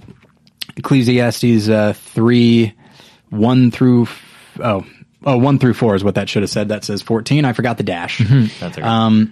Now, if people are, if you've ever listened to the radio or watched Forrest Gump, you're probably familiar with a song that uses this as lyrics. There is a time for everything and a season for every activity under the heavens. A time to be born and a time to die. A time to plant and a time to uproot. A time to kill and a time to heal. A time to tear down and a time to build. A time to weep and a time to laugh. A time to mourn and a time to dance. That last one strikes me as interesting because there is a moment in Saving Mr. Banks where P.L. Travers dances. Yes. And it is during the Let's Go Fly a Kite sequence when she finally she lets herself go and actually lets herself be a part of this community of the songwriters, these guys that are working together to like make a good movie and write good songs. And she lets herself get swept up in that, and she's happy. She's genuinely happy. And so when looking through this and seeing that that's where it ends, a time to mourn and a time to dance, she, she experiences both one more than the other in this film. But and so to go back to this idea of like making it the center of your life, When you are definitely in grieving, like when something is new and recent, it will probably be the center of your life in some capacity. Even if you have to go and still do the things that you need to do, sure, this will always be there in a major way. And so, I'm not saying that you need to necessarily rush that out. It's just the way it goes. But to hold on to it for years the way P.L. Travers does in the film, it then becomes destructive in her life, in the lives of other people. And so at the tail end of Walt Disney's monologue tour, in which he's talking about his own life and the fact that his dad was, I'm not sure if I'd say abusive. No, he's kind of abusive. At the very least, harsh. Let's say that. Minimally, he's far more of a disciplinarian than he needs to be in Disney's description of him. And so there's a part in the story where he talks about his dad. Like, I think he had a paper route, right? And so so even when it was snowing out and it was like freezing temperatures, his dad would say, like, you got to get out there and deliver those papers, know. And so Walt Disney at one point says, I love my life. I think it's a miracle. And I loved my dad. He was a wonderful man. But rare is the day when I don't think about that 8-year-old boy delivering newspapers in the snow and old Elias Disney with that strap in his fist. And I am just so tired, Mrs. Travers. I'm tired of remembering it that way. Aren't you tired too, Mrs. Travers? Now, we all have our sad tales, but don't you want to finish the story, let it all go, and have a life that isn't dictated by the past? I love it. I love the way it's written. There's something, I don't know, I think everybody has like certain buttons that a movie can push, and it's like, I like what you're doing. There's something to me about someone admitting that they're tired. I just like the admission, and when specifically when they say like, I'm tired, like, in a way that implies more than just physically. Right. Weary. Almost, And because that's a tough thing to admit, that like life has kind of beaten me in a way, or at least in this respect. And the way he says, like, not a day goes by that he doesn't think of this negative thing, and he's tired of it. He doesn't want to think like that anymore. He doesn't want to remember it that way. It's still a fact, but he wants to try to remember it another way. It's actually a big part of the film Inside Out, which I actually just saw. Oh, yeah. I think the last time that I was here, I mentioned that we were going to take my son to see Inside Out. It went very well. Oh, good. I was so proud of him, and I loved the movie. I thought that was an absolutely beautiful film. Yeah. That's another masterpiece in Pixar's canon. But yeah, I think that's the idea of that. I don't know why I'm thinking of this so much in this context, but the center versus completely outside of the room. There's a paragraph that Stephen King talks about when he talks about your writing desk or where you create art. And he has a beautiful thing that I don't have time or the ability to adequately describe, but he says, I used to have my writing desk in the middle of the room, and then I moved it in the corner because life is not a support system for art. It's the other way around. And I love that phrase. I love that man in general, but I think that it's important to remember, like you said, that when we grieve, and again, I kind of feel an impulse to say to anybody who might be listening to this that has suffered a profound grief, I think we err sometimes in either minimizing it or maximizing it, which is exactly what we're talking about. That thing that happened, I try when I'm dealing with my son, and my son gets so upset over the fact that, like, we had an incident and it was somewhat humorous. We had a friend who was coming over last night, and there were actually a few friends coming over, and he was really excited because, this uncle figure to him was coming over, and the person who walked through the door was our other friend, the wife of this person. And my son had the most pitiful and adorable meltdown because the person he was expecting did not walk through the door. And as I'm sitting here thinking about this, I'm like, that hurt. To any mature adult would be like, this is silly. Yeah. That's a silly thing to be upset about. And sometimes we talked earlier about like trivializing pain. What hurts me might be a trivial thing, but it hurt. Yeah. it hurt me. You know, like my son was brokenhearted in that moment that the wrong person walked through the door. Yeah. And I think that if there's anybody out there who is experiencing this loss and you felt like it was trivialized or you felt like somebody didn't understand, what hurt you, we can talk objectively about the impact it's had on you and whether or not you are putting it at the center, but it genuinely hurt you. Yeah. And those feelings come from somewhere. So it doesn't matter if somebody else, if it rolls off their back, or it doesn't matter if these other people if it wouldn't have even fazed them. It hurt you. And that's worth noting, and it's worth acknowledging. You don't have to feel ashamed that something, or you don't have to feel less than because something hurt you that might not have fazed somebody else. Like that's a genuine pain that you're suffering through, and that's valid. And you need to give it its due. That's the flip side. Like right now we're talking a lot about moving on and seeking out community as a way of coping. Right. But one thing that I want, and so like in this Ecclesiastes verse where it ends with a time to mourn and a time to dance. Now we were focusing on like, hey, there's a time to dance. There's a time to mourn. Absolutely. And so like, you know, one of the other things is, you know, to go back to what we were talking about, the idea that, well, if you are going through something bad, let yourself go through that bad thing. Let yourself feel it. That's fine. And then, you know, as time goes on, the sting will lessen a little bit, and that is perfectly okay. In fact, that's the way it should be. You know, if you hold on to that thing and just, there's the idea of, just reopening a wound over and over again. Oh, like, yeah. It will heal. There will be a scar. You'll always know that it was there. Right. But it will heal. But if you keep opening it, it will be as fresh as the day that it happened. Yeah. And so, yeah, like that is the other side of this. Like, I'm not trying to shame anybody into not grieving over something. Right. You know, right. No matter what it is. Like, if it's important to you and you lost something, then let it be that. Yeah.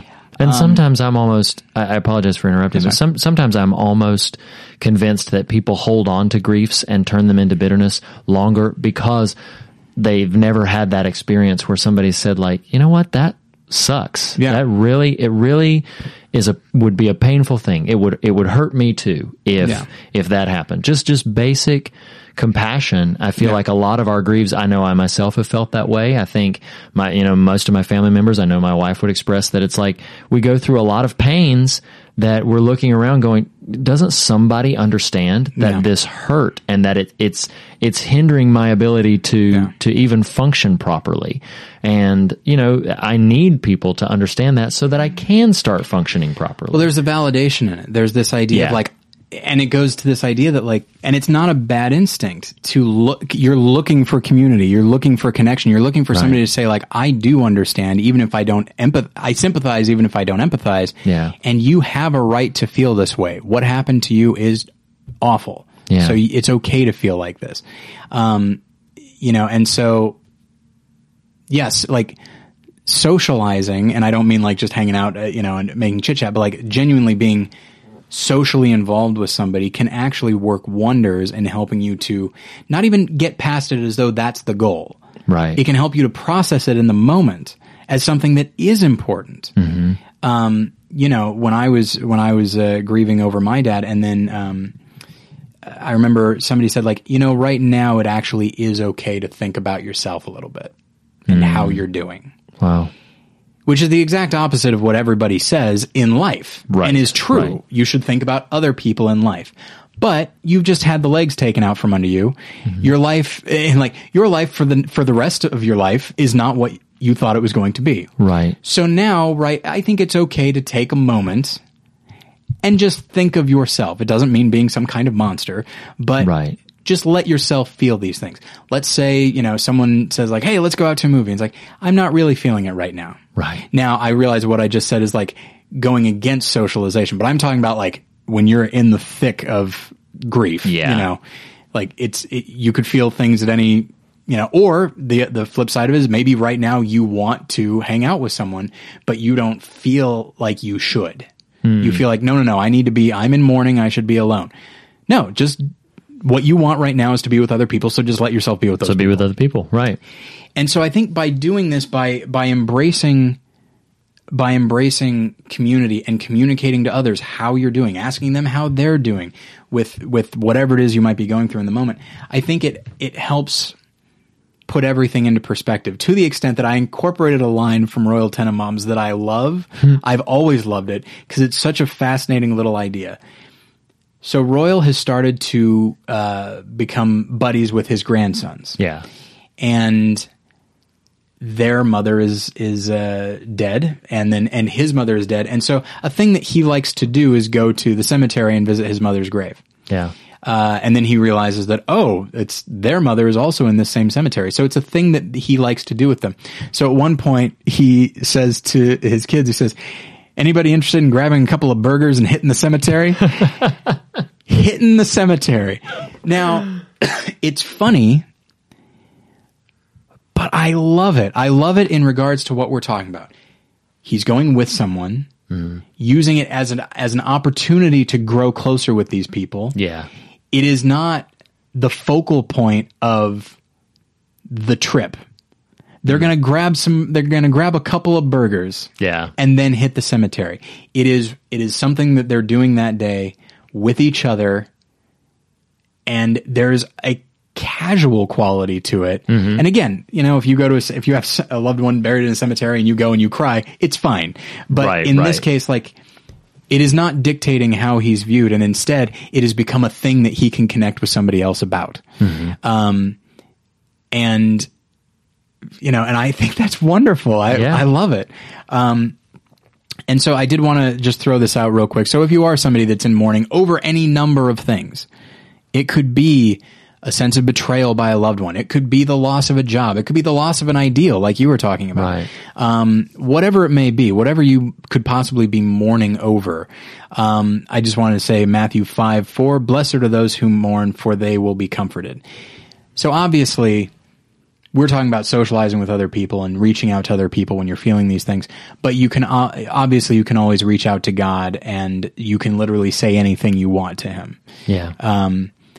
I may not feel like saying something on Facebook, but I can still say those things to God and say, "Hey, Lord, I'm really not feeling great right now because I miss my dad a lot, and and these are the things I miss about him." And that's an okay thing. God is never going to say, "You're wasting my time. Do you not realize I am God and have other things to do? You're making me feel bad." No one's going to say that. And so, and for me, God is a person, but God for me often feels like a concept, like an abstract concept. And so having a personal relationship with an abstract concept is difficult for me sometimes. I recognize that He is more than that. Yeah. Much more than that. But it's a difficult thing for me to take something abstract and make it practical, like reaching out to God and then being comforted by the fact that He is listening. Yeah. So once again, as I always say with something like this, listeners, if you have any advice on how to make this a more tangible thing for me, feel free to email me.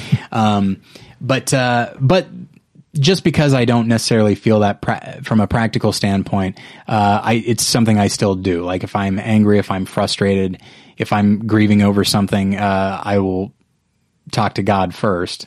Yeah. And then I'll probably talk to somebody else. And it tends to make me feel better. It's sometimes just the fact that someone is listening. Yeah. And they're not interjecting with their own stuff. Like sometimes even that can make me feel better. Yeah, certainly. And then again, if that person is also going through something, maybe something completely different, like you can be there for that person can be there for you. It deepens the bond between the two of you, but it also enables you to better cope with this thing, knowing that someone else is also going through pain and even a completely different kind. Yeah. So I did want to, in the spirit of this, put something out to the listeners, which is, if you are dealing with something, whatever it might be, I would encourage you to, talk to the people that you love about it. I'd encourage you first to pray about it. Yeah. And, pray that God will bring you comfort, but also bring you wisdom in how to deal with it and provide you with perspective so that you know best how to approach this thing. But then also to, seek out people that you love and people that love you, and talk to them about it, and just, maybe you just need someone to listen, in which case just have them listen. Yeah. And then probably I'd say fourth or fifth tier down, if you feel like you don't have anybody, you can email me, Tyler@morethanonelesson.com, and I'll, at the very least read your email, and then I'll probably dash off a really quick response saying, hey, maybe we should Skype, in which I'm much better. I'm better at Skype than email. So as we move on and we start giving advice, is there anything you can think of that I haven't said already? No, I mean, I think just, again, you don't have to feel alone in it. You made a very good point that I think should be noted, that sometimes a little bit of healthy isolation, as in like I need some time to myself to figure myself out, is definitely a very healthy thing. But the isolation, like nobody understands this. They will trivialize it. They will not treat it with respect. They won't get why I'm so upset by this.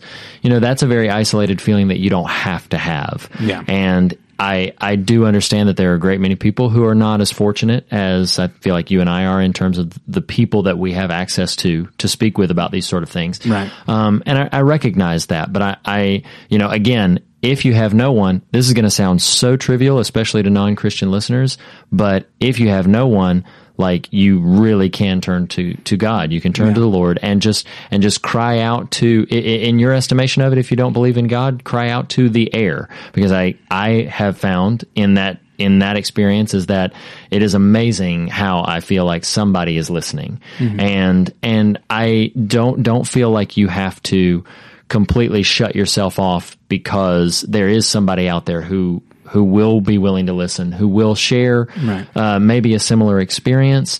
I was just decompressing with a coworker earlier this week, or I say it was actually toward the end of last week, how, like exactly what you just said, just talking about it with somebody who nods and I know is listening to me gives me strength and power over this thing, instead of it power over me to press me down and to sort of control or move me. And I think that's why that Bible verse says, like, the reason that those who mourn are blessed is because they will experience comfort. Yeah. And that's a beautiful thing. Like, the relief that comes after an anguish is a really beautiful and powerful emotion. Yeah. So I think just don't let yourself feel isolated. Don't let yourself believe the lie, and I do think it is a lie, that you are the only person who's ever gone through this, that you're the only one who's ever experienced this, and that nobody else can possibly understand what this is going through. That I believe is a lie we fabricate for ourselves, and that I believe other forces and other people sometimes fabricate for us to entrench our isolation. Like, well, nobody's as messed up as you are. That's simply a lie. There are a lot of people who have gone through, even if it's not the specific experience, a similar enough experience to be able to find a hand worth holding in the midst of whatever you're going through. And when you say that lie of, like, no one understands what I'm going through, literally no one in history and no one now has been through this. Then that can be sort of justifying behavior that is wrong.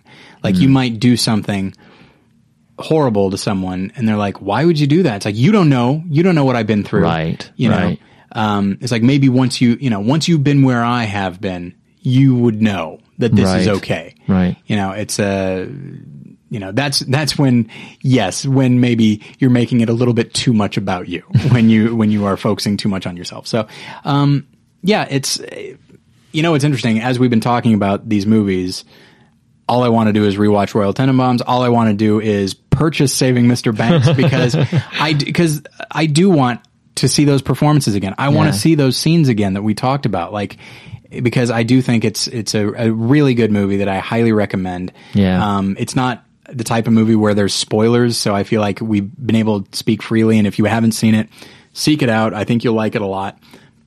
And certainly if you haven't seen Royal Tenenbaums, seek that one out. Oh, In the meantime, as I said before, you can email me, Tyler@morethanonelesson.com.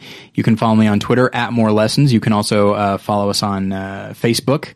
I I think that is about it. Reed, where can people find you online? Well, the primary place right now, although I am working on expanding this a bit, Watch out. But the primary place right now to find me online would be probably Twitter, just at Reed Lackey, all one word. And yeah, I'm actually looking into some possibilities about maybe expanding my web presence, but that's a conversation for another time. Absolutely, and it's one we'll definitely have on the show. What? All right. So, all right. So, thanks everybody for listening. Reed, thanks for being here.